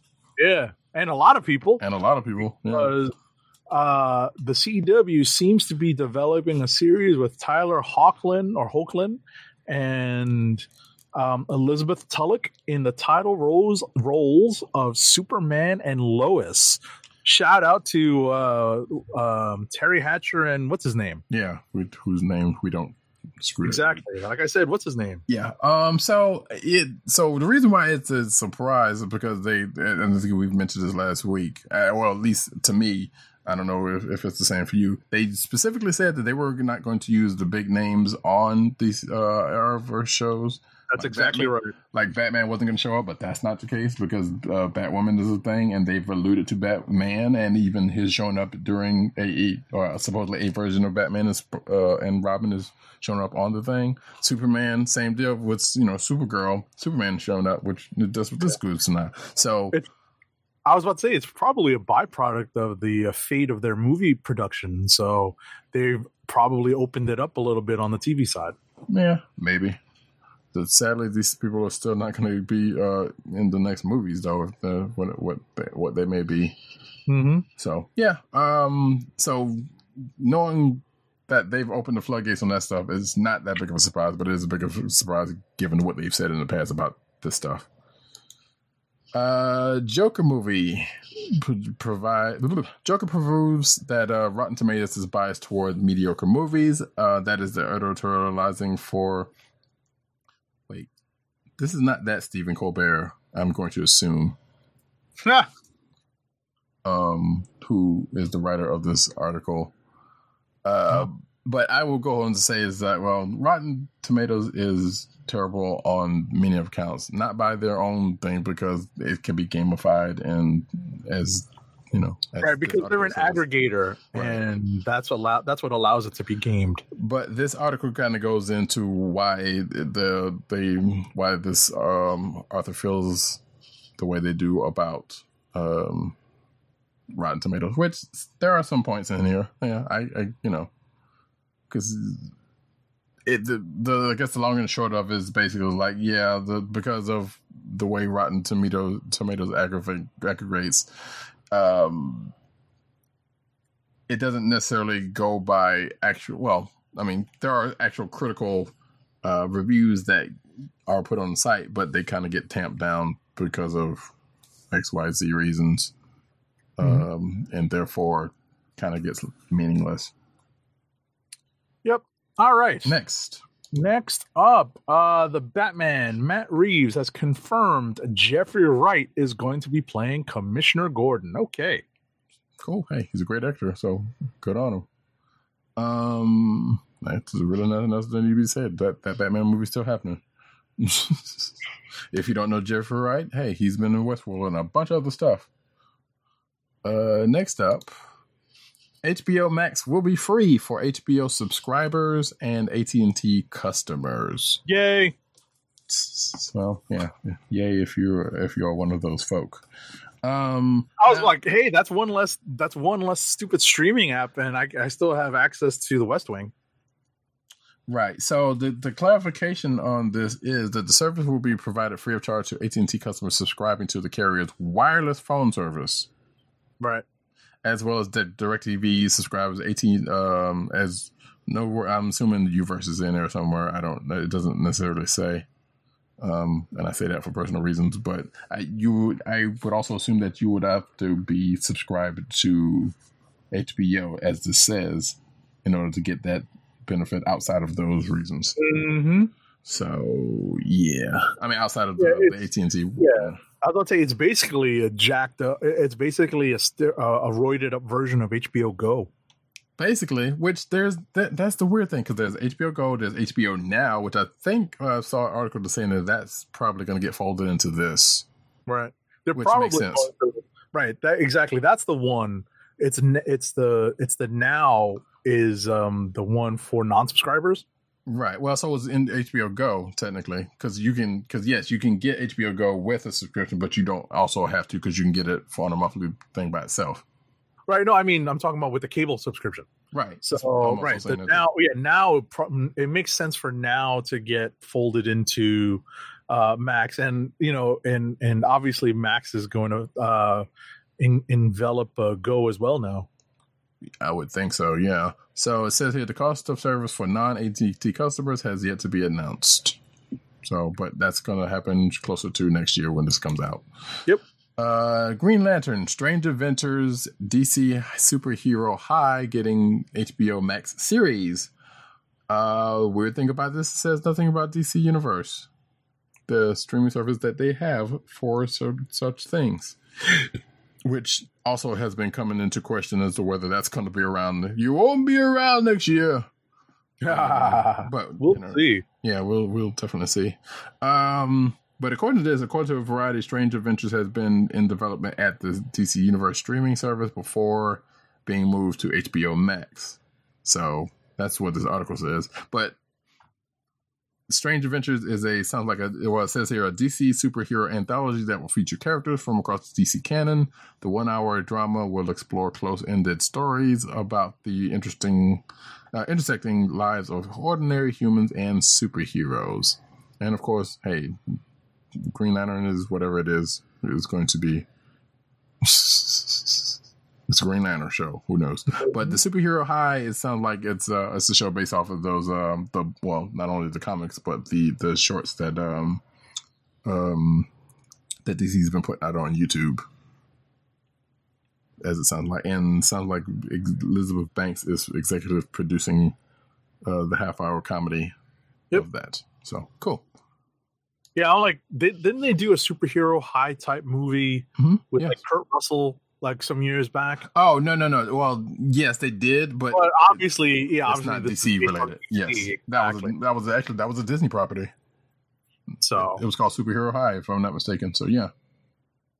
Goodness gracious! All right.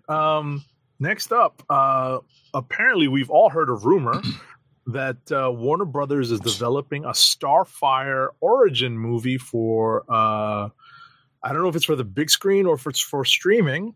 Yeah, because it says here for DCEU, which almost makes me say DC Universe, but it says DCEU, which makes me think movie. Right.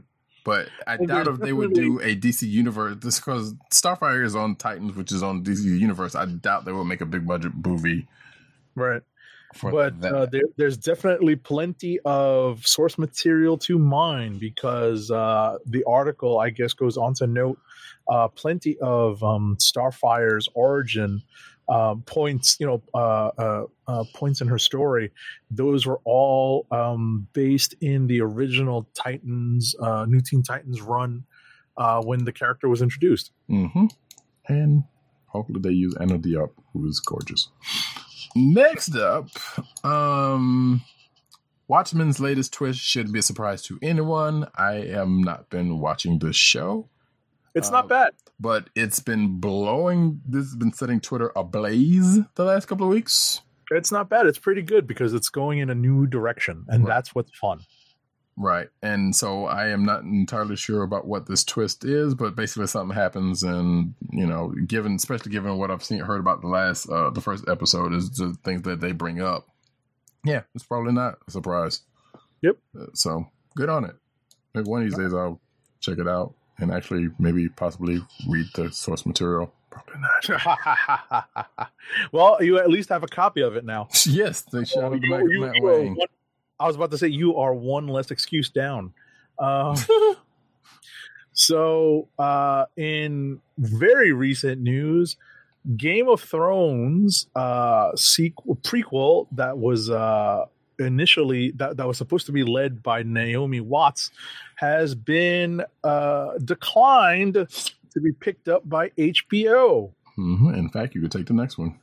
Because shortly after related news, HBO did in fact order a Game of Thrones spinoff centered around House Targaryen, telling their backstory 300 years before the Game of Thrones television series. So it's like the Old Republic so it's like the Old Republic, but for which I think that the showrunners who supposedly had the trilogy, I believe they were reportedly going to do an Old Republic Star Wars trilogy. Thankfully, that they're not going to do. Mm-hmm. And this one is kind of like this, but for Game of Thrones, Okay. sort of, except for not as long in the past. Lucifer final season, big announcement teased by superfan Kelly Clarkson. So apparently Kelly Clarkson loves her some Lucifer, that Fox show that is based off of the comic book. I've never watched the show. Don't care to. Got me. Yeah. And I guess that the show, that's right, because the show had been moved to Netflix this past season because it got off of Fox. And Kelly Clarkson has her own show now.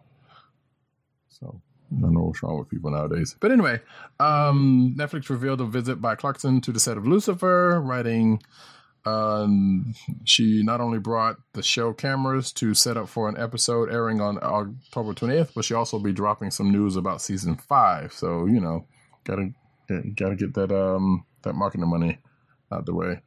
No further details has been teased about the announcement have been revealed. So, okay. Next. Okay. Some spoilers for the current Walking Dead television series. Apparently something's going on with Ezekiel, and Michonne has discovered it. So that is that. Yes, and if you're watching the video, a event happens in between those two, which, okay. Mm-hmm. Lucky man. Close with Star Trek Picard's newest uniform. So apparently, we get a shot of what Patrick Stewart's Picard will be wearing on the show. Assuming he's going to be wearing it because he's not in Starfleet anymore, so I guess he's going to get back in uniform. But regardless of whether that's the case or not, it looks like the Starfleet uniform of the time that the show will be set in. Yeah, in the future. Okay. Mm-hmm.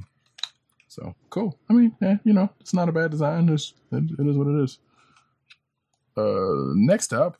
All right. Minor spoilers for the upcoming James Bond movie, No Time to Die, and the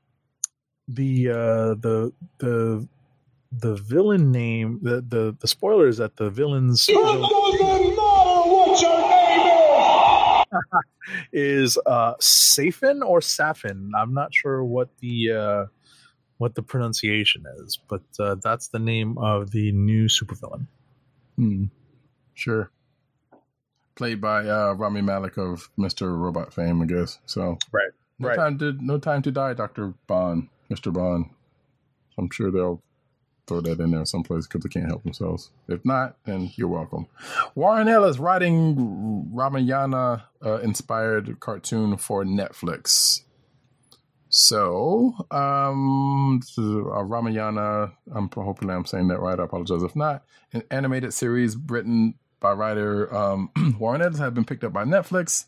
First reported by Deadline, Heaven's Forest will reunite Ellis with his Castlevania collaborators, producers Adi Shankar and Kevin Cold, which sounds like Captain Cole's brother, and animation studio Powerhouse Animation, who I believe also did that Castlevania one. So good stuff. It says Heaven's Forest is set in an Indo-futuristic world with storyline and characters inspired by the Indian mythology of the Ramayana. Reads Deadline's description for the series. And Warren Ellis says he's delighted to be partnering again with Netflix, my Castlevania comrades, and the Indian creative community to create the surreal, mythic narrative filled with life and heart. So it says there, the Ramayana is one of the pillars of Indian literature and centers on Prince Rama, a major deity in Hinduism. So, cool. Okay. No release date has been set for it, but look out for it. Okay. Guillaume Canet and Gilles Lelouch have been cast. That's my high school French coming in handy. I know, right? Have been cast as the titular leads in the upcoming live-action Asterix and Obelix, the Silk Road big screen adaptation, as reported by Deadline. Or for us Americans, Asterix and Obelix. Canet will perform double duty, also serving as director.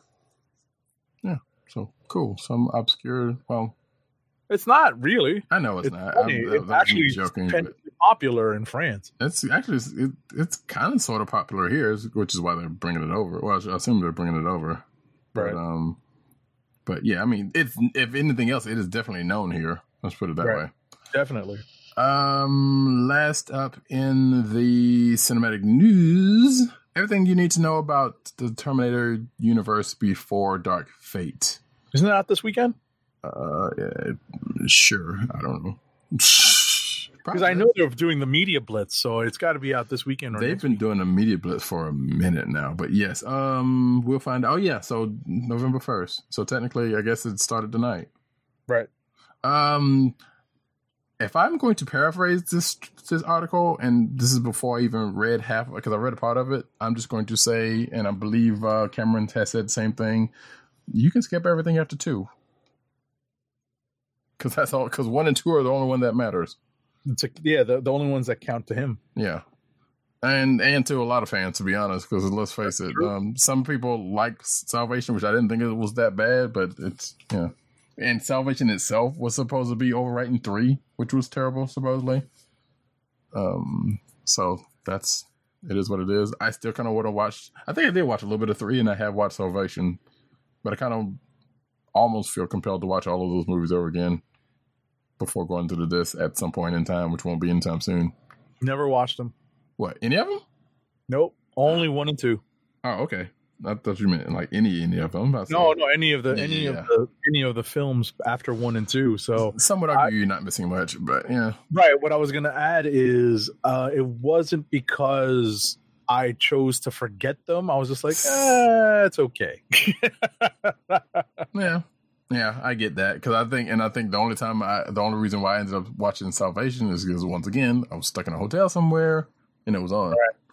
Right. And 3 probably was the same way, but I just missed most of it. So Next get around up, to it when we get around to it. we're going into the comic news. Yes, we are. Transition. Let's find the good transition. All right. Y'all ready for this? Spider-Man Noir returns for a Spider-Verse spin-off comic book series. So Spider-Man Noir is going to return in a 5-issue limited series by Margaret Stoll and Juan Ferreira in March of 2020. We don't choose where to dance, just to where to run. I forgot the line already. Into the Spider-Verse. But hey, Cage is, Cage doing Cage. So yeah, I guess that's going to be a thing. It says, I think you already said this, but the series will follow the adventures of the title character shortly after his revival in February's Spider-Verse number 5. Which, spoiler, I guess? Yeah, exactly. Like, wait a minute. Kind of a spoiler. Yeah, but okay. Which, now that I think about it, I should really catch up on the Spider stuff. Like, I still have yet to finish Spider-Verse, and that last one I obviously didn't read. But, one of these days, hopefully I'll be caught up. Next up, Marvel's Illuminati reunite to investigate a major cosmic villain's death. Shout out to Tim, our very own Tim, for writing this. And this is from that Marvel's, the thing we alluded to earlier, but this is from that Marvel Zombies Resurrection book that came out this week. Which is the only reason why I wanted to read it, because I saw this article and noticed they were going to be involved, but I still didn't read it because I dread reading a zombie book, even though I read basically 2 this week. Okay. So, so apparently they get involved, the Illuminati get involved because whatever happens in the course of this book. And sounds like it's a cosmic villain, so maybe this is also going to play into something coming up with that other event, or maybe not. Who even knows at this point? Excalibur writer explains why Apocalypse joined the X-Men. So that would be Tenny Howard, who wrote the book.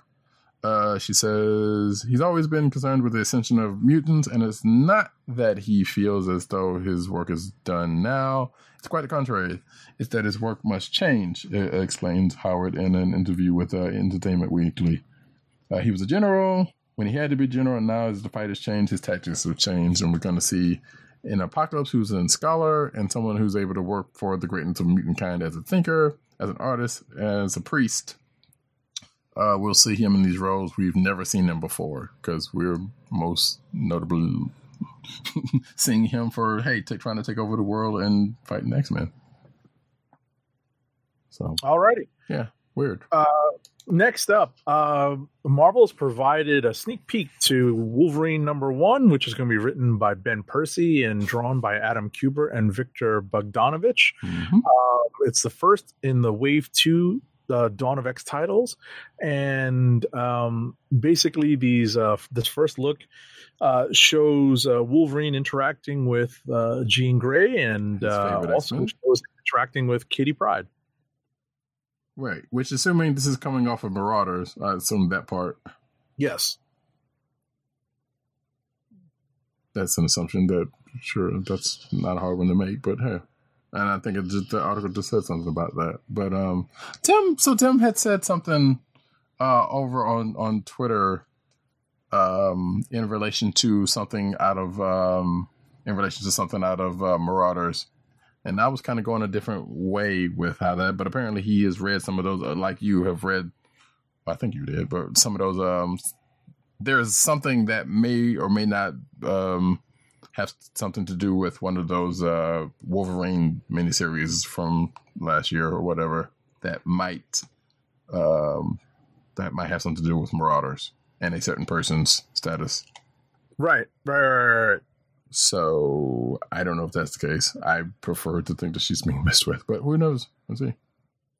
Next up, Dead Man Logan's finale assembles a new Avengers team. This was also written by Tim. I did not know this at the time, so don't think I'm just being. Don't think I'm pulling this out just because he wrote it. So apparently, actually, this week's Dead Man Logan, which is the finale of the issue.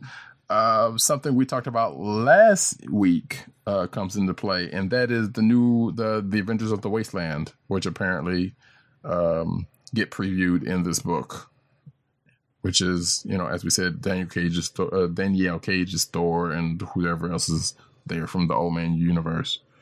Now, how did Old Man Logan get there? We don't even,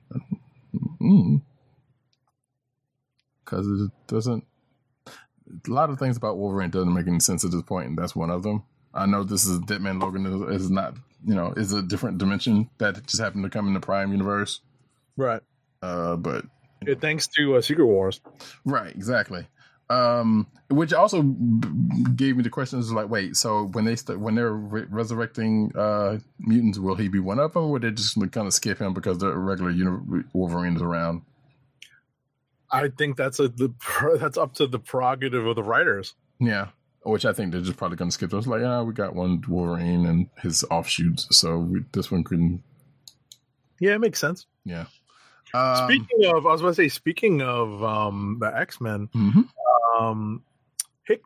Jonathan Hickman and Russell Dauterman are resurrecting the title Giant Size X-Men as a new ongoing series. The premise for the series is to pair Hickman with a different superstar artist to craft a tale focusing on specific members of the X-Men.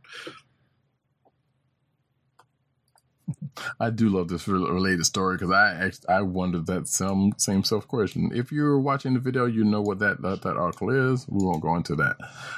So yeah, apparently it says, do we know when this is going to start? So yeah, Giant Size X-Men was basically the annual back in the day for many Marvel books before they went to using annual as the big books of the year. But apparently they're, like I said, bringing this back out. No word on length of pages and that kind of stuff, but we'll find out closer to February or when the solicits comes out in a couple of weeks. Right, it was just announced. So. Yeah. Mm-hmm. So I guess cool. Next up, Becky Cloonan returns to the world of Conan with Marvel's Dark Agnes. So this was an announcement at MCN Comic-Con London. Which actually had a number of announcements coming out of it. It's apparently Comic Comic-Con that it's obviously not on our radar because it's in London, but they've had a couple of things come out of there, including Marvel Legends announcements. So right, that's pretty cool. Which I think they've made the point to do that on occasion. Like, yeah, everything doesn't have to come out, especially if it's something that they might not have been ready for, like either of the Comic-Cons here, the big Comic-Cons here, right? But they definitely make sure they have news that come out in different places. So, but yeah, that's going to be a thing. It's going to be a 5-issue written by Becky Cloonan and Luca Pizzari. So cool. They're continuing to use that Conan license. Next. Alrighty. So apparently there is a new, there's an upcoming novel in the Star Wars universe. It's called Resistance Reborn, and apparently it's going to feature the return of Wedge Antilles. Mm-hmm. So fans of Captain Antilles or General Antilles, I don't remember what his latest rank was the last time we saw him. Yeah, it was a good. Well, yeah, I guess so at this point, because this seems to be taking place around the current trilogy's timeline, which would be after the original trilogy, right?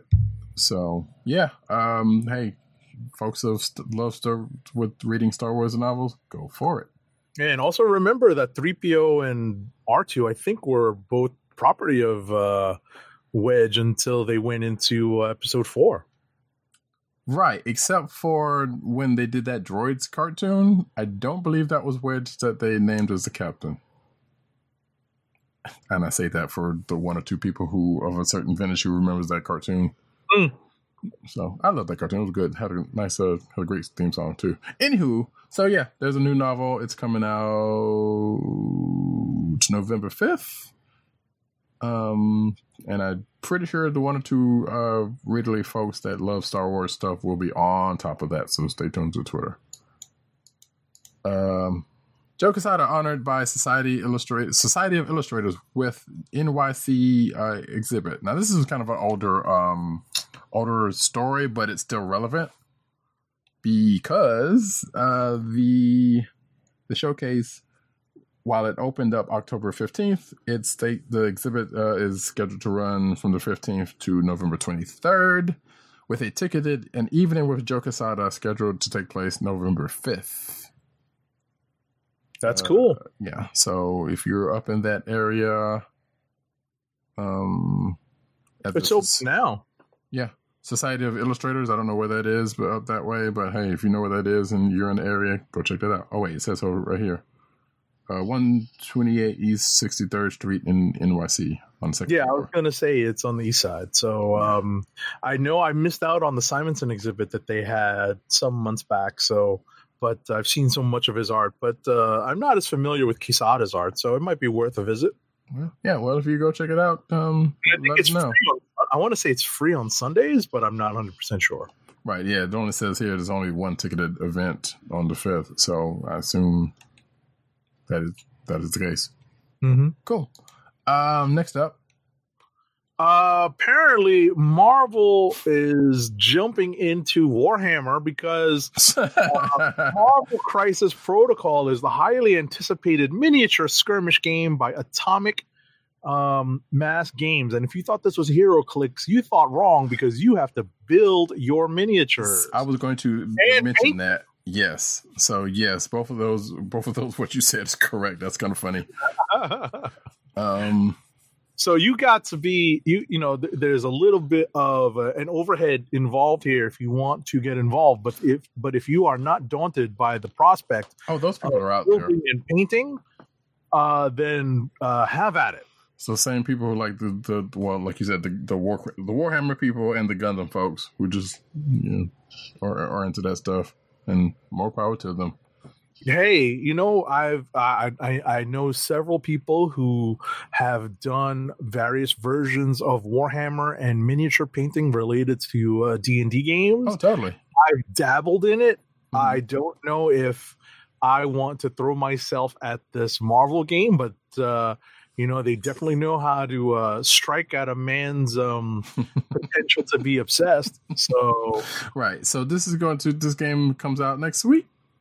No, not next week. I'm sorry. November 15th, not next week. So go to your local game store and go check it out if you're so inclined. That's comedy. Yeah.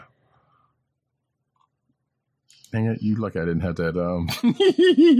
I totally have that, but I don't have it set up. What's that? Now that's comedy. Oh yeah, I got it. Real quick. I mean, I got it, but that was one of the ones but I didn't have it on my board. Anyway, it doesn't matter. Latest. Now that's comedy. There you go.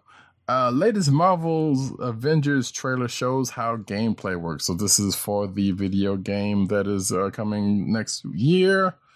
As I've been telling folks, I don't care to see much more gameplay, although I really have been shying away from a lot of it. I just want to see the game come out because it's still early enough to where they could make some changes, but it's not that early enough to where some of the stuff is going to be set in stone. So I may actually watch this, and it shows off some Kamala gameplay if I'm not mistaken. So always good to check that out if you're so inclined. I just want the game. That's it. Next up. Okay.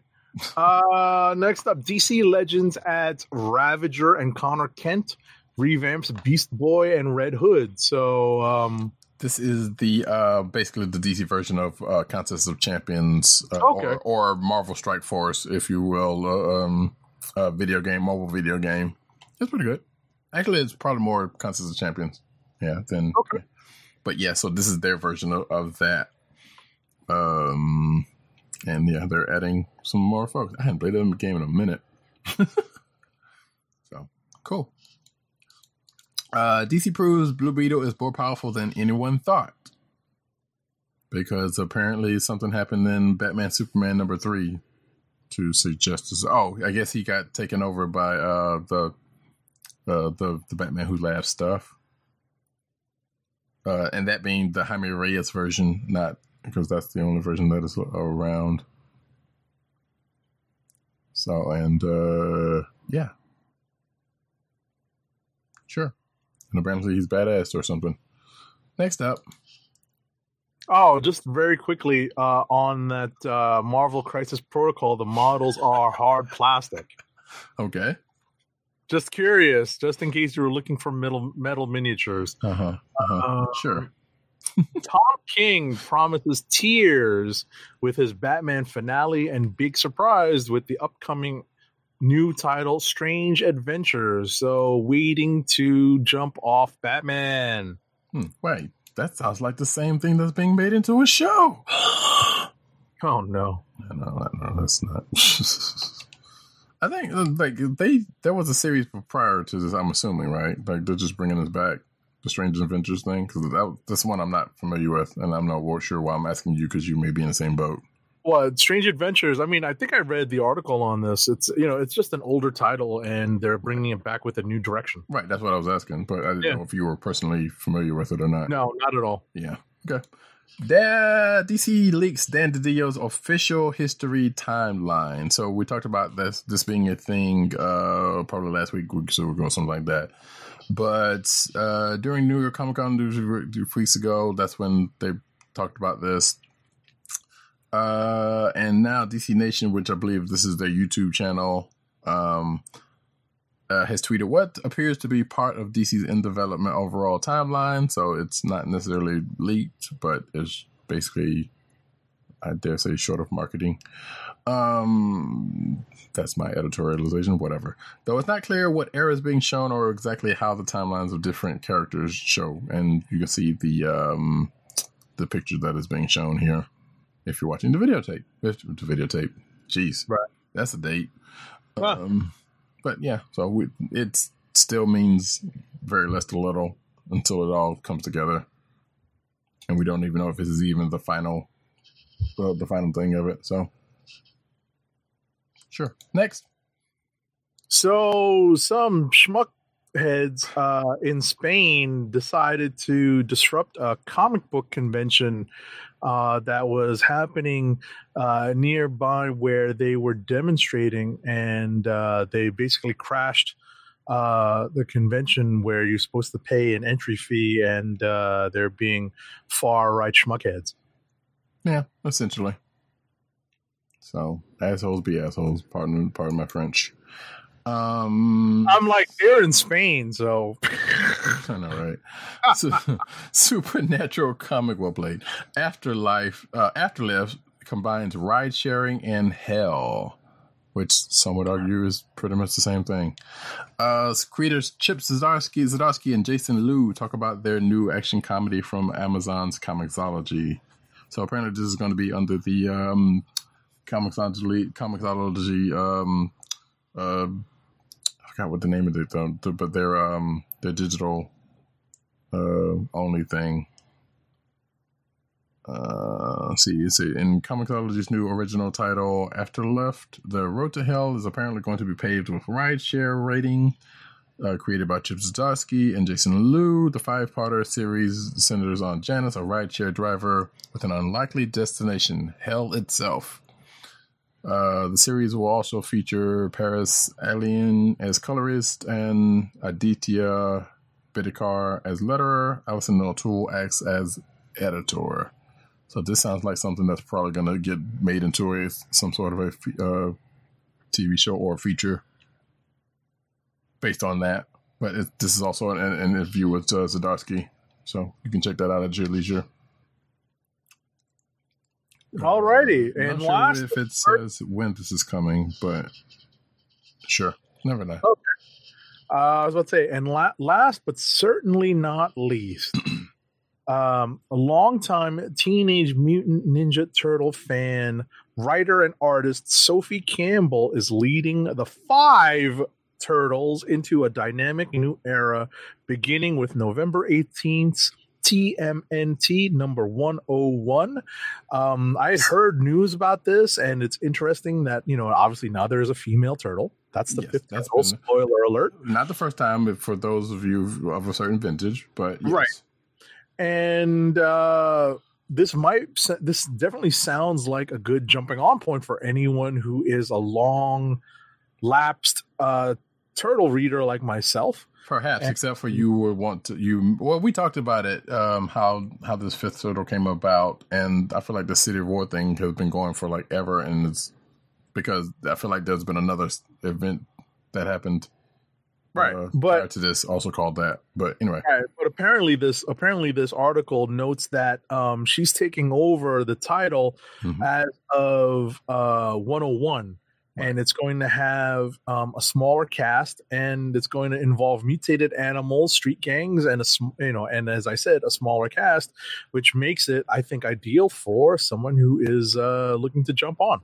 Which some would argue, well, that book had no shortage of mutated animals anyway. Because from what I glanced at some stuff, there was a bunch of them just there. I'm like, what's going on here? Let me get away from this book. But yes, the smaller cast, I guess, to make it a little bit more focused. So cool. Sounds good. All right. See the cover, which kind of looks like wait, that can't be. That's not the actual cover. Oh wait, is there a Teenage Mutant Ninja Turtles? No. That looks like from a game. It says credit Palladium Games. I don't know if that's denoting that someone made it into an RPG or something. That's not a surprise. Well, that's the old RPG, probably. Yeah. So, it says here, as a matter of fact, that's why it's here, because basically it's the inspiration of what got her into Teenage Mutant Ninja Turtles in the first place. Because it says here, what really got me into it was a friend down the street had some of the Mirage comics and Palladium's TMNT and Other Strangeness, which you just saw the cover for, tabletop RPG book. I fell in love with that stuff and even painted the masks on my turtle books. Or, excuse me, all my turtle toys, all red like in the comics. So, there you go. That's cool. Yeah, that's dope. So that is it, folks. How about one last ad read? Our last ad read of the night has always been My Comic Shop. Today's podcast is sponsored by My Comic Shop. Go to cspn.us, then click on the Keep Our Podcast free link at the top of the page. From there, click on the My Comic Shop banner. and order from a vast selection of new releases, back issues of vintage classics, graphic novels, and more to be delivered right to your door. Why bother schlepping to the local comic book store, but you should, when you can still order your books online? My Comic Shop through CSPN.us. Doesn't hurt if you do both. Do it today. Support your local comic shop, folks. There you go. And game shops, by the way. Support your local game shops, because I know if you have them, because I know Amazon can be cheaper than some of those game shops. But hey, we'll support.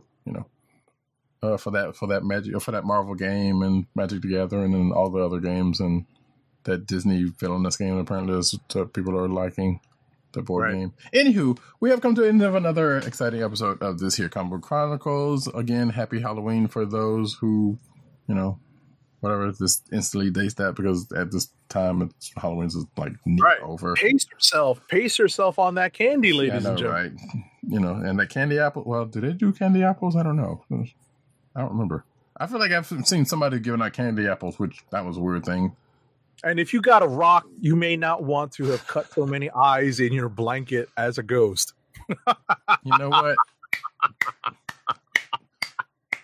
If you don't get that reference, I don't know what to say about you, because they still play that. I'm sure they still play that somewhere. They do. So, man, now you got me wanting to watch it. Damn it. Anyway. Meanwhile, at the Hall of Justice. I was like, and if you don't understand where that's from, you may still be out in the pumpkin patch waiting for the great pumpkin. I did see although it was a little more salacious rendition of that particular thing on Tumblr, and I was like, okay, that's yeah. Anyway, not saying I'm not whatever.